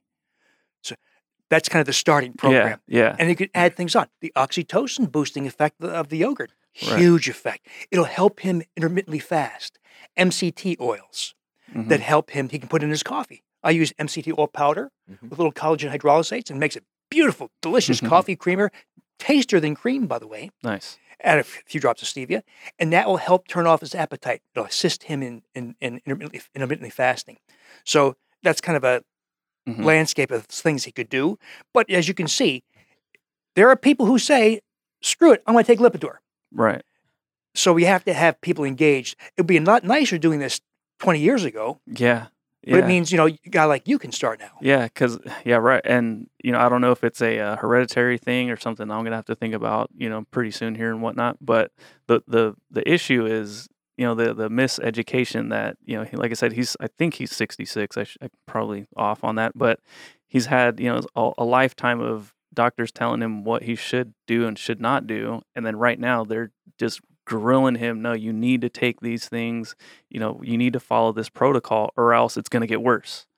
Are you starting to appreciate the enormity of the blundering that goes on in healthcare? Yeah. We give you a diet, low fat, low saturated fat, healthy whole grains, Yeah. that causes diabetes, insulin resistance, and heart disease. Mm-hmm. And then we come to your rescue with drugs that barely do anything and procedures. Mm-hmm. Do you see what? It's the mechanic telling you, Andrew, don't bother changing the oil in your car. You don't really need to do that. Yeah. Just come to me at 50,000 miles when your engine seizes, and we'll put in a new engine. Right. That's a great analogy because that's exactly what it's. Yeah. They've created the market. Yeah, and then when I'm sitting there yelling at them, and because they're using fake butter or whatever, I'm just like, no, like use this real stuff, and this is actually good for you. Like have fat, like it's okay. Yeah. Oh no, we can't do that. It can become problematic though. If people are mixing messages, that could also be dangerous. If you are like the doctor is giving you these Band-Aids because you have some cuts. It's not fixing, it's not healing anything, but they're giving you these Band-Aids to just kind of cover up these cuts that you have. And I think that a lot of times what happens is people start to get mixed messages and they're not sure like if I go increase the fat, but I'm not making these other changes to my diet, like increasing your fat, but still leaving the wheat and the other things in there. Well, now we're right. Yeah. now we're causing even a bigger problem. So it's like you got to kind of pick and choose. What are you going to follow, and then you got to really try to stick to that regimen. But it's amazing to me, and it's really frustrating to see that we end up in this position because it can sound complicated. You can rattle off all kinds of different names of different saccharides and different things but it's really just it's just eat healthy, which has been a very normal thing for a long time. I realize the grains are problematic, but people have been talking about meat, vegetables, and fruits for forever. And people have been eating them forever and have been having success with them forever. So it's mind-boggling. But then you get in this position where you're sick, your heart hurts, or you're in pain, you have a heart attack, and you go to the doctor, and you're in no position at that point to feel great about the assumptions you may have towards nutrition, and you're relying on this guy to pull you through, and you're like, okay, I'm gonna give you my life, and I need your help, and you give me the advice or give me the drugs, and now I should be off, and I'm back with my family hanging out. Well, this is why efforts like your podcast are so critically important. It's a chance for people to hear these ideas, talk about them, share them with other people, think about it, because it's not coming from the doctor. The doctor will hand you a prescription for Lipitor and a thiazide diuretic is not giving you health. So if they're not doing their job, that's what we're trying to do. And granted, not all the answers are worked out. Yeah. I can tell you, I think if your listeners don't come away with anything else but this, people have enormous power over their health. But it won't come from the silly attitudes and beliefs of your doctor. It's got to come from what you're doing, what others are doing. But it's a great reflection of the power of crowd wisdom that we put our heads together to answer these questions. And you know what? The answers are coming. I was a type 2 diabetic 25 years ago. I'm not anymore. I've helped countless type 2 diabetics become non-diabetic. It's easy as hell. It's easy to reverse heart disease. Mhm. It's easy. But It would also be easy for you to be a type 2 diabetic again, right? It would be. Yeah, like it Yeah. would take, it'd probably just take a few months, Or even a few weeks. right? Yeah. Mhm. Yeah. Right. But in Andrew's case of his dad, if let's say he was to follow everything, I mean, I know everybody's different, but if he follow everything to a T, I think he would see drastic results very quickly, right? If he could commit the resources and the Yeah. Yeah. if he does it, Mhm. that's the key. But I've seen people do it. But you have to really stick to the program at this point in his life where he's been down the bypass, failed stent, all that kind of stuff. Would a Mhm. calcium score be wise for somebody like that that's already kind of up against it? It becomes very difficult because the bypass distorts the anatomy, and there's Oh, also gotcha. metal in the chest. Mm. You can do it, but you have to have somebody reading the scan who really knows what they're doing, Yeah. because there's so many changes introduced in the heart anatomy after a bypass. Yeah, chances of that happening is probably slim to none right now, just because of the doctors that he has been seeing. I don't know where he's like the last checkup and whatnot, but I mean he's been fine. You know, he's healthy. He's still running all all around the place, but it's just something that's like always heavy on my mind because I'm like I keep hearing that this is not the right path that we should be following, but we'll see. I'm hoping I can send this to him and help him like wake up. Has he shown interest in like making changes to his nutrition before? I can tell you the week after he got off that hospital bed, he was all for it. Okay. And Cool. then but now it's been a couple years removed from that, and he's been fine. No no scares or anything like that. And so now he's like, maybe I'm okay now. Right. Maybe it is working. Right. So I don't know. Hopefully, like I said, I can change his mind. Just in general, like just my parents, both of them, they're like I guess baby boomers. I don't know if that's correct, but they're yeah, they're really they stick to their Well, ways. My dad, who's in the room right now, he's pointed out to me before. I've asked him before. We've had a few family members who've gotten sick and even lost some, and I kind of asked him why why would somebody who kind of knows that they're not healthy, why would they just continue down that path? And he just said because it's easier. And that's true, right? Like it's pretty simple. It's easier and it doesn't sound like it'd be easier because it doesn't make any sense really, like to be in pain and to have suffering. But it is like change is very scary for people, and they think, man, like you're like, they just can't figure out what their life would look like. Like, how do I go to the movies? How do I enjoy every Friday night when that favorite TV show comes on? What about Thanksgiving and what about Christmas? Like these are my favorite things every year, and I got to eat the stuffing. Yeah, I mean, You can't tell me I can't eat the stuffing. Yeah, I just you know? got a question right now. It's like, so what do we eat? Just meat and carbs from vegetables? Like, is that it? So the crucial step is no grains. So grains cause heart disease. Mhm. You wouldn't know that, though, by looking at something really stupid like cholesterol testing. You want to look at what's called advanced lipoprotein testing, like NMR. There are a variety of techniques. I've done mostly NMR. There's a San Francisco company that does a different sort. They do an electrophoretic Mhm. method. But NMR is easy, inexpensive, and it gives you a ton of information. But you'll see right away that heart disease is a dietary disease. Hmm. Amplified by various nutritional deficiencies. It becomes very obvious once you get beyond Was there cholesterol testing. Was there heart attacks before grains were around? There were, but they were uncommon. Mm. We don't know how far back that goes because there's no fossil record, there's no bony record of heart disease. We do know, though, that with consumption of grains, there was an explosion in aortic disease, though. That we do know. But there's no preservation of coronary arteries. I should mention to you what happened to the first humans who ate traditional strains of grains. Because people often say, well, this wheat belly guy says modern wheat's the problem. Let's go back to heirloom or traditional. What happened to those first humans who consumed wild einkorn wheat? There was an explosion in tooth decay. Very interesting.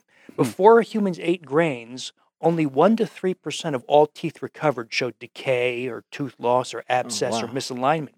When grains were added, whether it was wheat or millet in sub-Saharan Africa or maize in Central America or rice in Southeast Asia, there was an explosion in tooth decay. 16 to 49% of all teeth showed decay, abscess, or Wow. misalignment.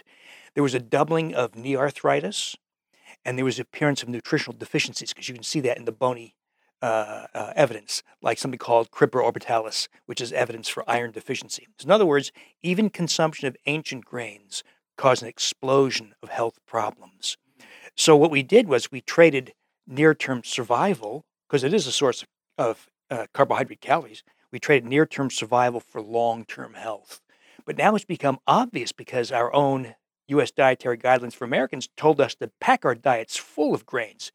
Breakfast, lunch, dinner, and every snack should contain a grain, they say. And when you do that, and agribusiness changed grains, now it became patently obvious that grains are an enormous problem. And so if you're going to start on diet, that's like the basic starting place. Mhm. And then secondarily, limit your net carb exposure, because like we talked about, so many diabetics and pre-diabetics in the world now with insulin resistance. And then never limit fat. Eat more fat. Mhm. Eat. Fats are very satiating, right? Right. If you have a ribeye steak with fat in it, it's very filling. Mhm. Delicious. Yeah, and it's delicious. Have eggs. Eat the stinking yolk, for God's sake. Have butter. If you're going to have dairy, dairy's a whole conversation of its own. Yeah. Mhm. But if you have dairy, the most benign component of dairy is the fat. You got to be nuts to be drinking skim or low-fat milk or low-fat dairy. Get the full fat. Cream, half and half. Mhm. Butter, right? Because the Yeah. fat's the healthiest component. The problem with dairy, it's the other things. It's casein, beta A1. It's lactose, it's other issues. Mhm. After that, lots of vegetables. The prebiotic fibers are very important. Now, I don't think we have time to go in this, but there's something to be aware of.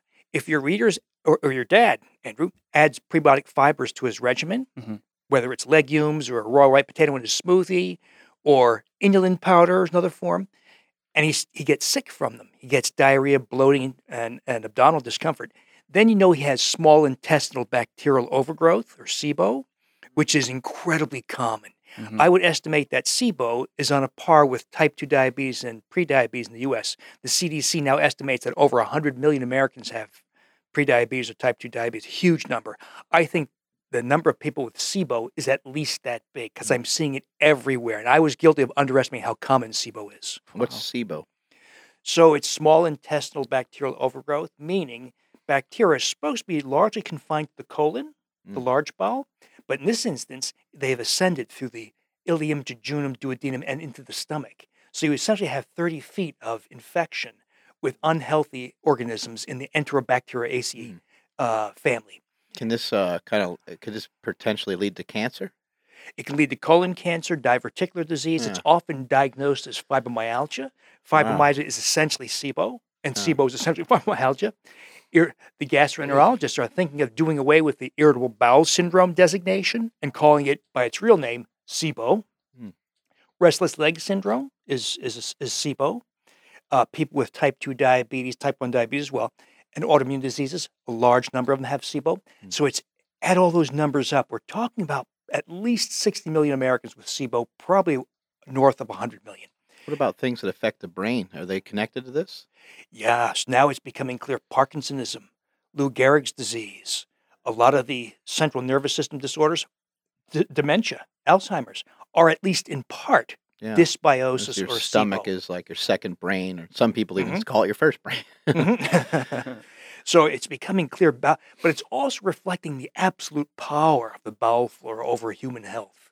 Now, I won't pretend that we have all the answers, because that science is unfolding very rapidly. But like the oxytocin boosting effect of our yogurt is an extremely powerful, potent effect. Mm. But we need more answers like that. I think what we'll be saying in just a few years is, if you have Parkinsonism, this is what you do. You populate with this group of species. We know, for instance, that kids who have intractable seizures and thereby benefit from ketogenic diets, they'll have those problems. The responsible agent for that relief from seizures is the growth in the Akkermansia bacterial species and some others. In other words, it's going to be possible to treat your seizures with a probiotic Hmm. and have it to be more effective than seizure drugs. And we're going to see more things like that. So the same thing is likely to happen with Parkinsonism and Lou Gehrig's disease and a lot of those other conditions too, dementia. There is one trial now in dementia where a high-potency multi-species probiotic actually improved cognition and reversed dementia partially. What do we do with our kids? Like what about how do we make them a peanut butter and jelly sandwich and stuff like that? Like what do you do with children? Do you follow the same rules? It depends on the age. If you can start them young, you'll be shocked at the health of your children. They won't get sick. They won't be getting the flu. I mean, all this really cool stuff happens. What if you have a 7, 8-year-old or even worse, 14-year-old who That's won't what I got. change? Mhm. I think all you can do is educate your kids, and they'll still have pizza at the pizza party, and they'll still You have know what I cake at the do? birthday party. I cook for them. Perfect. There you go. Mhm. Problem solved. I cook for them every morning, and they have bacon and eggs and butter and cheese and I try to mix it up a little bit so they're not so I try not to be too crazy about it. So every once in a while they may get like a piece of toast or something like that. Mhm. They may get some milk with their food or whatever, or even some like orange juice. But I try to the best I can to have it be at least 90% healthy.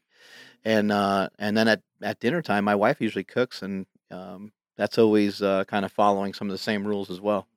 That's a great way to do it. Now, Yeah. they'll go to college Yeah. or move away and start doing bad things for a while. But Every then time we they- go out to eat, my son, he orders a Coke and he does kind of his own thing, and I, give him an evil look. Hmm. And I always tell him, I say, you kind of do your own thing. You're old enough, I trust you. You're responsible enough. But when the waiter comes back and wants to pour more, please tell him, please tell him you don't want any more, because they'll just keep, refilling it. Right. Mhm.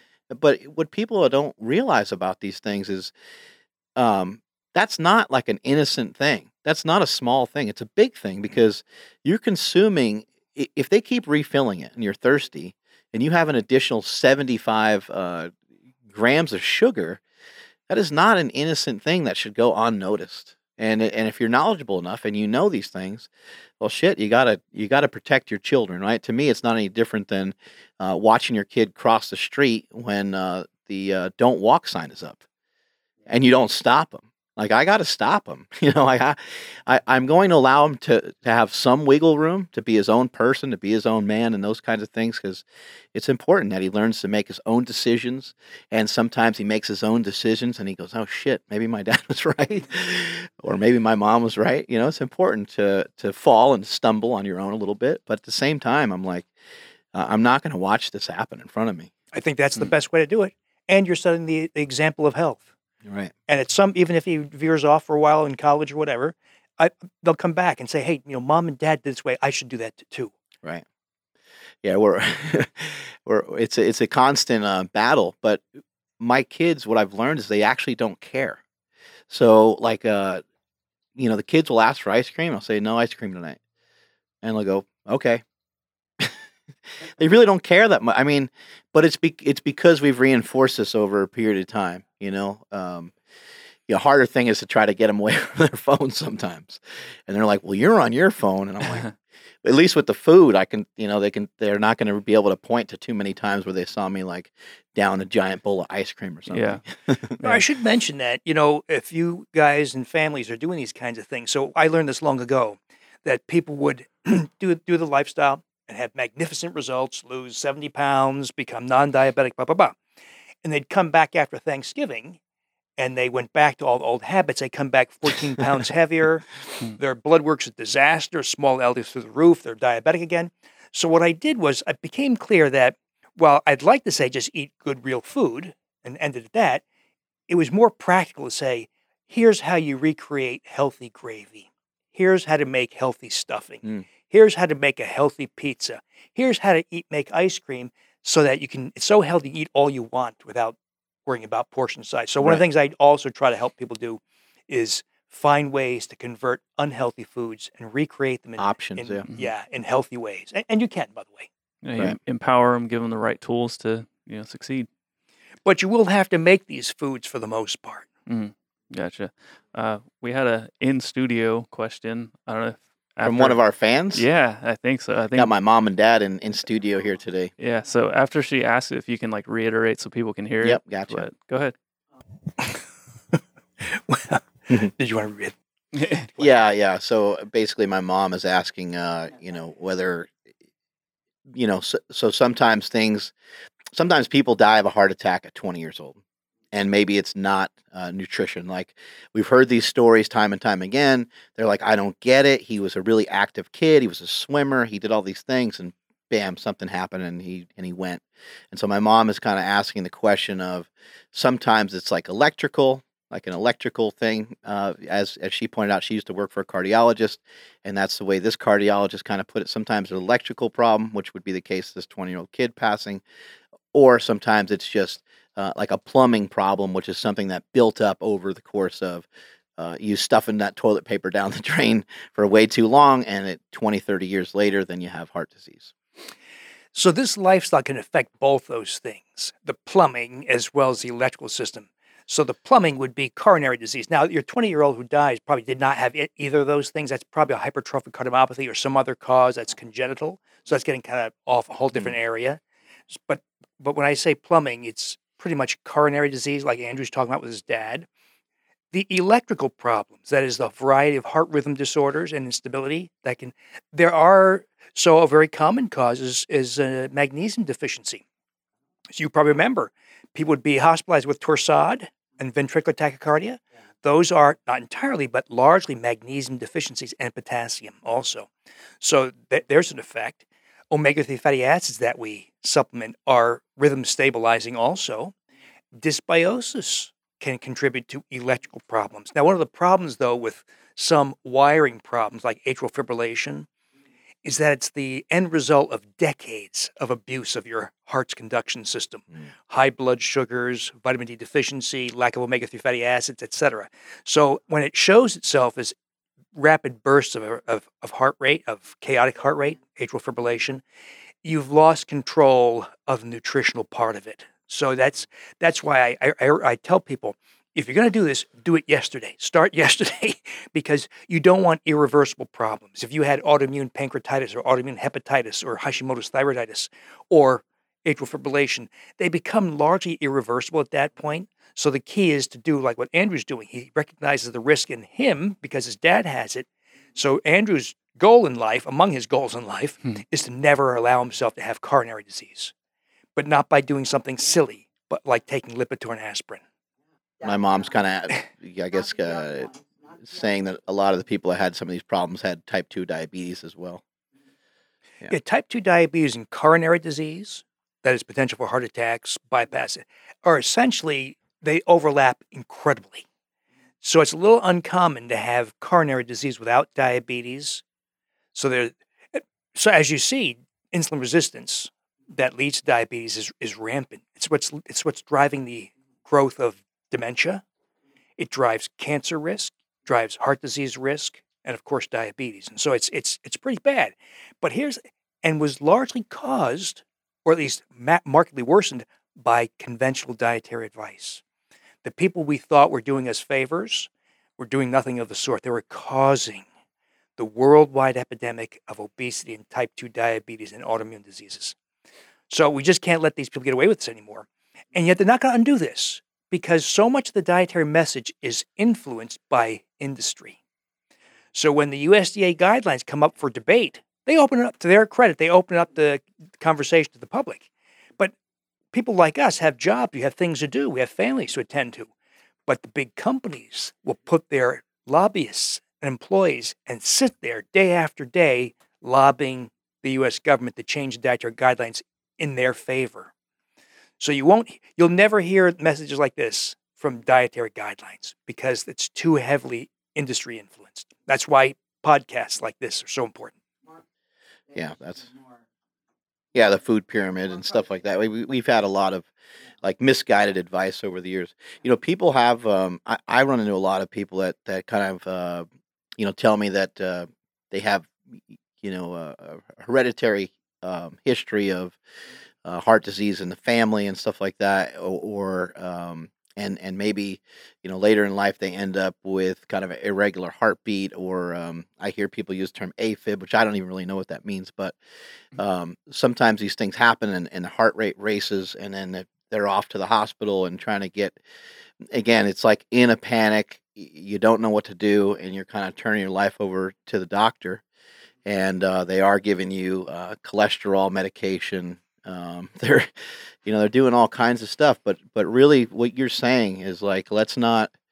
Um, the problem, probably didn't happen from just a cholesterol issue, although it could be potentially from the the cholesterol, right? The LDL, right? It could potentially be from that, but it's probably from uh, a series of things that have happened over a period of time, along with uh, stress that happens during the day, poor dietary choices, poor sleep. It's these things have kind of manifested themselves into the current situation that you're in. And if you follow a lot of the advice that you're recommending, you can quickly turn a lot of these things around. You can, but it remains key that you do this early enough in life before you develop things like AFib or other not so easy to reverse or influence problems. Is there medication that can kind of help, or we're talking about cholesterol medication, but is there medication for the heart that can help somebody like that they may actually need?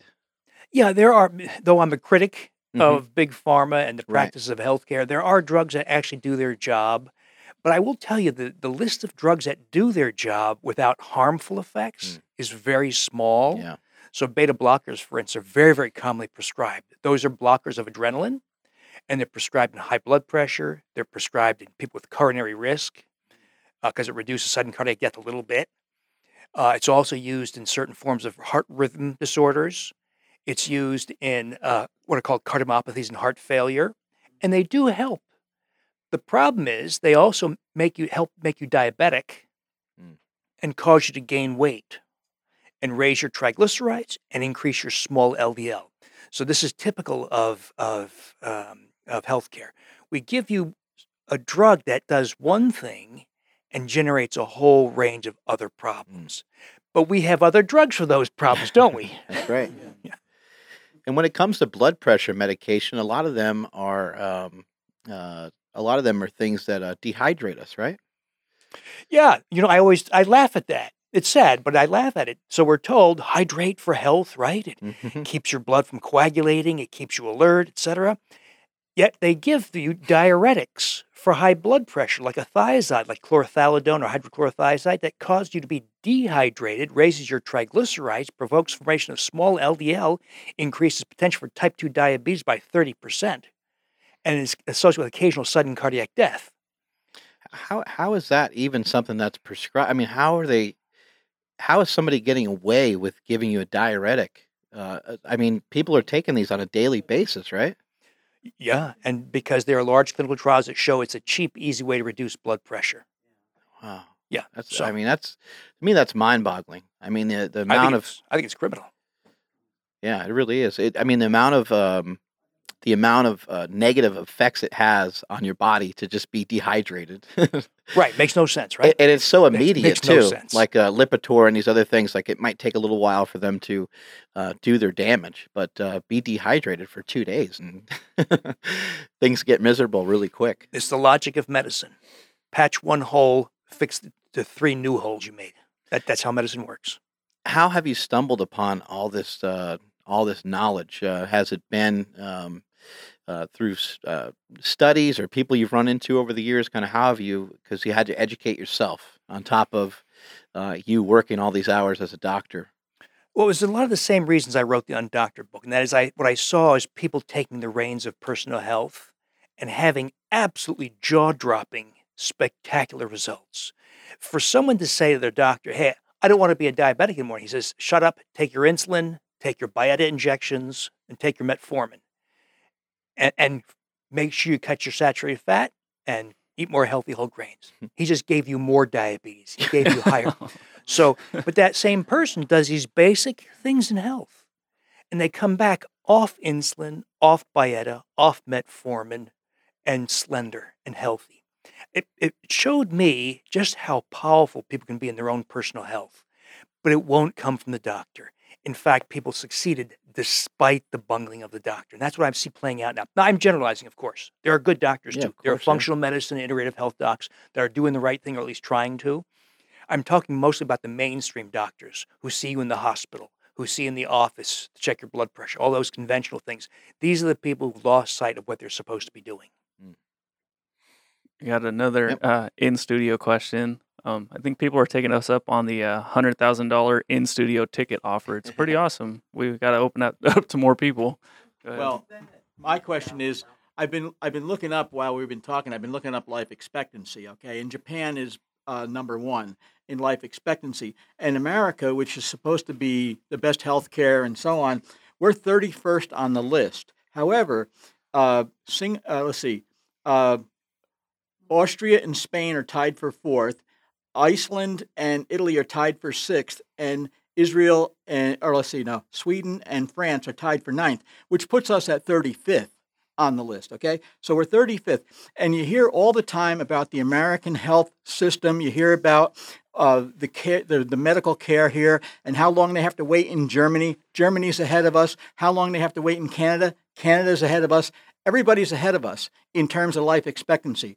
Ours is like 79.3, and it's 84.7 in Japan. Okay, now we claim to have one of the best healthcare systems. However, when I see Mark and I see Chris, and they're in discussions with doctors, we have doctors in the family. I've been on doctor's appointments with them. They've been to my doctor's appointments, and these doctors will sit and argue with them. Well, the American Medical Association, I've been in practice for 38 years, and the American Medical Association does not support what you're saying. The American Cancer Society does not support what you're saying. The American Heart Association does not support what you're saying, and you're not a doctor. How can you possibly have an opinion on this that carries any kind of weight? So, citing that doctors are so stuck on their associations, they're so stuck on their college educations that are 30 and 40 years old because they're at the peak. They're the directors of at the college. They're the director over the eye, ears, and nose and throat, or they're the director over the heart part of the college. Okay, so dependent on the American Heart Association articles and the fact that the stuff that they're saying isn't published, that they're just totally and completely closed to it. Exactly right. You're appreciating just how broken the American healthcare system is, yet it costs more than any other country in the world. We pay more than everybody else. And by the way, the only two countries on earth that allow direct-to-consumer drug ads is the U.S. and New Zealand, both of whom have the highest healthcare costs in the world. So we have the most expensive healthcare system in the world that, by the way, ranks last in quality of care compared to the 13 or 14 other westernized countries. So I hear that from my colleagues. We have the best healthcare system. No, we don't. We have the worst healthcare system in the Western world. And as you point out, we're seeing now a downtrend in longevity because the national guidelines and other factors, glyphosate in our food, hormonal disruptors in plastics. And I mean, other parts of the world aren't quite as exposed as we are because we have a willy-nilly lack of legislation, for instance, on industrial compounds being disseminated. So there's a lot of problems here. You and I can't fix them all today, but I think listeners need to hear that. Take a few basic steps. Don't become victimized by the ignorance of your doctor, who, as you point out, his education is woefully out of date, and he's not concerned with your health. He's concerned with the bottom line and whether he can drum up more procedures for him. Or, I live in Milwaukee, where most of the doctors are now employees of healthcare systems.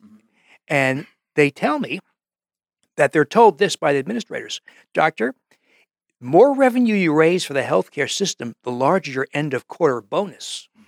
So Dr. John Smith drums up more MRIs, neurology consultations, heart catheterizations, bypass operations, and other procedures because his bonus will be much bigger that way. So that's the system we're dealing with. The tragedy, of course, is if you want a message of health, you can no longer get it from most doctors. But that's why what we're doing here today is so critical, so that people hear these kinds of messages and don't fall for the nonsense that comes out of the doctor's office.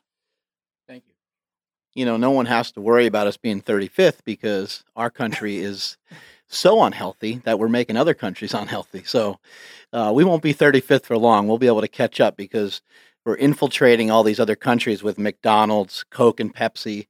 I know that these trillion-dollar companies will will take care of us and move us back up the ladder as they kill more and more people off fast. Get rid of the competition. That's right. Take Yeah. people out. Yeah, no, I'm good, man. I mean, there's a couple people asking about like lifting. One guy's actually asking about running, but what do we eat for performance? Like, I know a lot of like lifters that we love to eat carbs and stuff, to get the pump going and whatnot.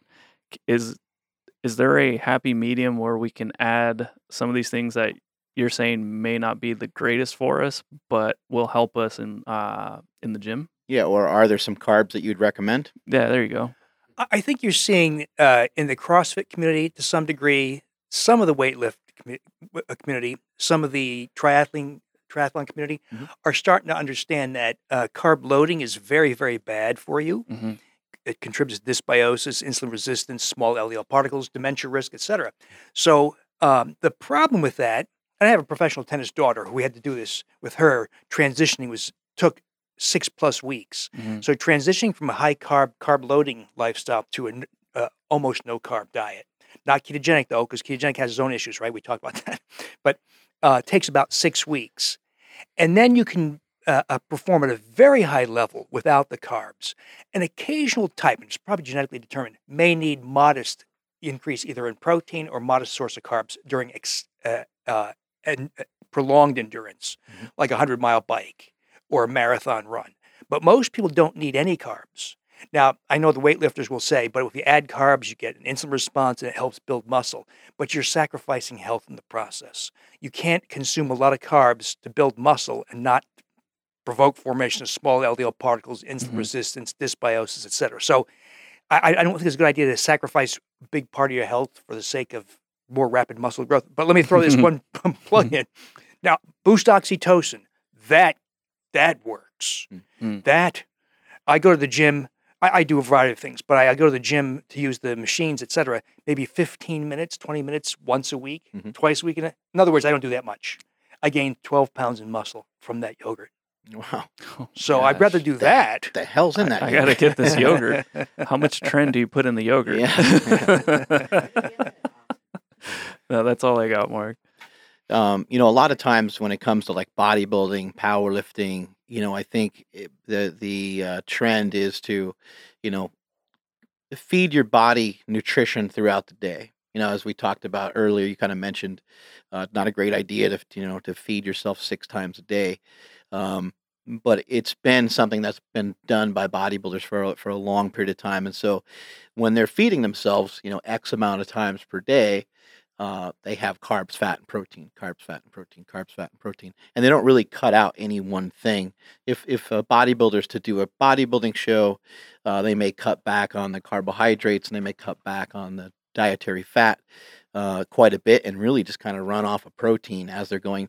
But we all kind of understand that's not the healthiest practice. Your suggestion is about 15 grams of carbohydrates per meal or so, and if somebody had 3 or 4 meals in a day, it would be 45 to 60 grams of carbohydrates. I think a lot of the people that are active, that are moving around, and to kind of answer that question a little bit more specifically with like a number, I think a lot of people that are active, that have muscle, that are healthy, that are young, can probably have 150 to 200 grams of carbs a day, and not sacrifice their health. Mm. Because I think in a lot of cases you're going to be utilizing a lot of those carbohydrates. You're going to be kind of burning up a lot of those sugars. And in my own experience, I did very well off of about 100 to 150 grams of carbs, which for somebody my size is really just it's not that much. And I Mhm. think most of the bodybuilders and most of the even power lifters, I think they would say, back when they were eating more and more carbohydrates, and that was kind of the thing. A lot of them would say they would be just as big and just as strong with less. And so I think that the amount of yes, carbohydrates are going to help, and it's going to help keep your muscles feel full. Carbohydrate will help hydrate the muscle. There's definitely something to that where you have this kind of, for lack of a better term, like intracellular hydration, that makes you feel awesome when you're in the gym. It makes you feel strong. But how much of that do you really need? I think it's probably half of what you might think. Some of these guys are having 500 grams of carbohydrates every day, 400 or 500 grams of carbohydrates every day. He's about to have a heart attack. Yeah, poof. Well, for each guy might be a little different. It may be necessary, but I do agree with the statement that it could be at the risk of your own health. Having excessive amounts of muscle mass, being excessively lean, like neither one of those things is probably that great. For your body, really, like the body's body's going to be kind of resistant to you being too far out of reach of what you're normally supposed to be. Yeah, and then we hear a lot of people like, oh, I lift, it's okay, I can eat X amount of carbs or calories or whatever. Can we, like, let's say, have 100 grams of carbs and then chase that down in the gym? Like, will we break even if we exert that amount of energy to kind of break all those down and burn them up? No, because the response is unfolded already. You can limit the duration of it, but I tell you, one of my kind of litmus tests for all this is having done thousands and thousands and thousands of lipoprotein analyses. And the lesson you learn over time with that is just how easy it is to increase your cardiovascular risk. It is as easy as one slice of pizza. It's as easy as one whole apple. And you'll have oodles of small LDL. So if I had, let's say, some carb on Monday that exceeded 15 grams net, let's say it was 50 grams, I'll have small LDL for a week, as opposed to large LDL provoked by fat consumption that lasts for about 24 hours. So, because I came from the world of heart disease and you see what happens to people with that, it is very common after all. Heart disease, #1 killer, right? So I still think about that, how easy it was for people to have small LDL particles and thereby cardiovascular risk. Are vegetable oils a real problem? I'm kind of hearing more and more information come out about that. The polyunsaturated fats, people are kind of making a big thing about that. Do you think it's really a huge issue? I think it's an issue. I don't think it's the biggest issue. It's not clear, if you look at the science, whether the excessive consumption of polyunsaturates like linoleic acid is really a surrogate measure for lack of omega-3s. Right. That may be part of the issue. But there probably is an issue with overconsumption, which is what happens when people eat fast food diets and do crazy things like eat margarine. So I think it is, but it's not the biggest issue, but it is an issue, I think. Well, and even when you go out to eat, you're eating a lot more calories than you would if you ate at home, because they're they're trying to make everything delicious for you so you come back. So they're cooking everything in as much oil as possible. Chris, did you have a question? The only question. You just hop over here to the microphone. Yeah, I do have a question, because we talked a little bit about a carnivore diet when we were eating breakfast this morning at the Black Bear Diner, eating a steak. My question actually is really important for the carnivore diet and anybody doing it. We have a big problem with glyphosate that we hear in wheat and wheat products, right? And different grains. And we get, we eat these animals that sometimes eat these grains. I eat a lot of grain-fed beef because I like it. It tastes better. Is that causing a problem? Have we seen the glyphosate go from the animal into the human being, and has that affected the human being? Good question. I don't know. I'm not sure that's been looked at, but that would be an important question to look into. If there's transfer of glyphosate from the meats and fats you eat into you, I don't know. Okay. But good question. But it is clear. It is clear that GMOs are a big problem.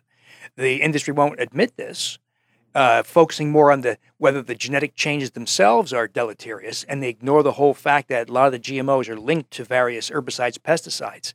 So I think it's a problem, but I don't know that specifically. It seems to be the only drawback, the only thing that I can look at the diet and say, like, okay, that's something I really need to look into and figure out. The rest of it seems to be working really well for me and be pretty safe. I'm just worried about that. That's the only thing. What would be your main concern with the carnivore diet? Would it be the same thing as the ketogenic diet? Like if you did it for a long period of time, maybe you're not feeding the gut flora? Yeah, exactly. So whether it's Atkins or ketogenic diet or carnivorous diet, the lack of prebiotic fibers is a real serious issue. It won't lead to problems in weeks, but it will in months to years. Right. And that can show up as diverticular disease or colon cancer or heart disease or other forms. So I think it's a real issue. So attention to prebiotic fibers is really an essential thing. And I think in this day and age where we're paying a lot more attention to the microbiome, it's becoming clear just how massively disrupted you can be by doing those kinds of things for an extended period. Where can people find you? Where can people buy your books and find out more information about you? The books are everywhere, all bookstores, but the Amazon, most everything like that. Amazon, all that. Mhm. The most active conversations are the Wheat Belly blog, the Wheat Belly Facebook page, the Wheat Belly 10-Day Grain Detox private Facebook page that you can get on. There's an Undoctored blog, Undoctored Facebook page. So there's Google Great. it and you'll find it. Awesome. We'll attach that to this podcast. Appreciate you coming out here. This has been amazing. This has been awesome. The information you shared today is going to make a big difference. We really appreciate it. Strength is never weakness. Weakness is never strength. Catch you guys later.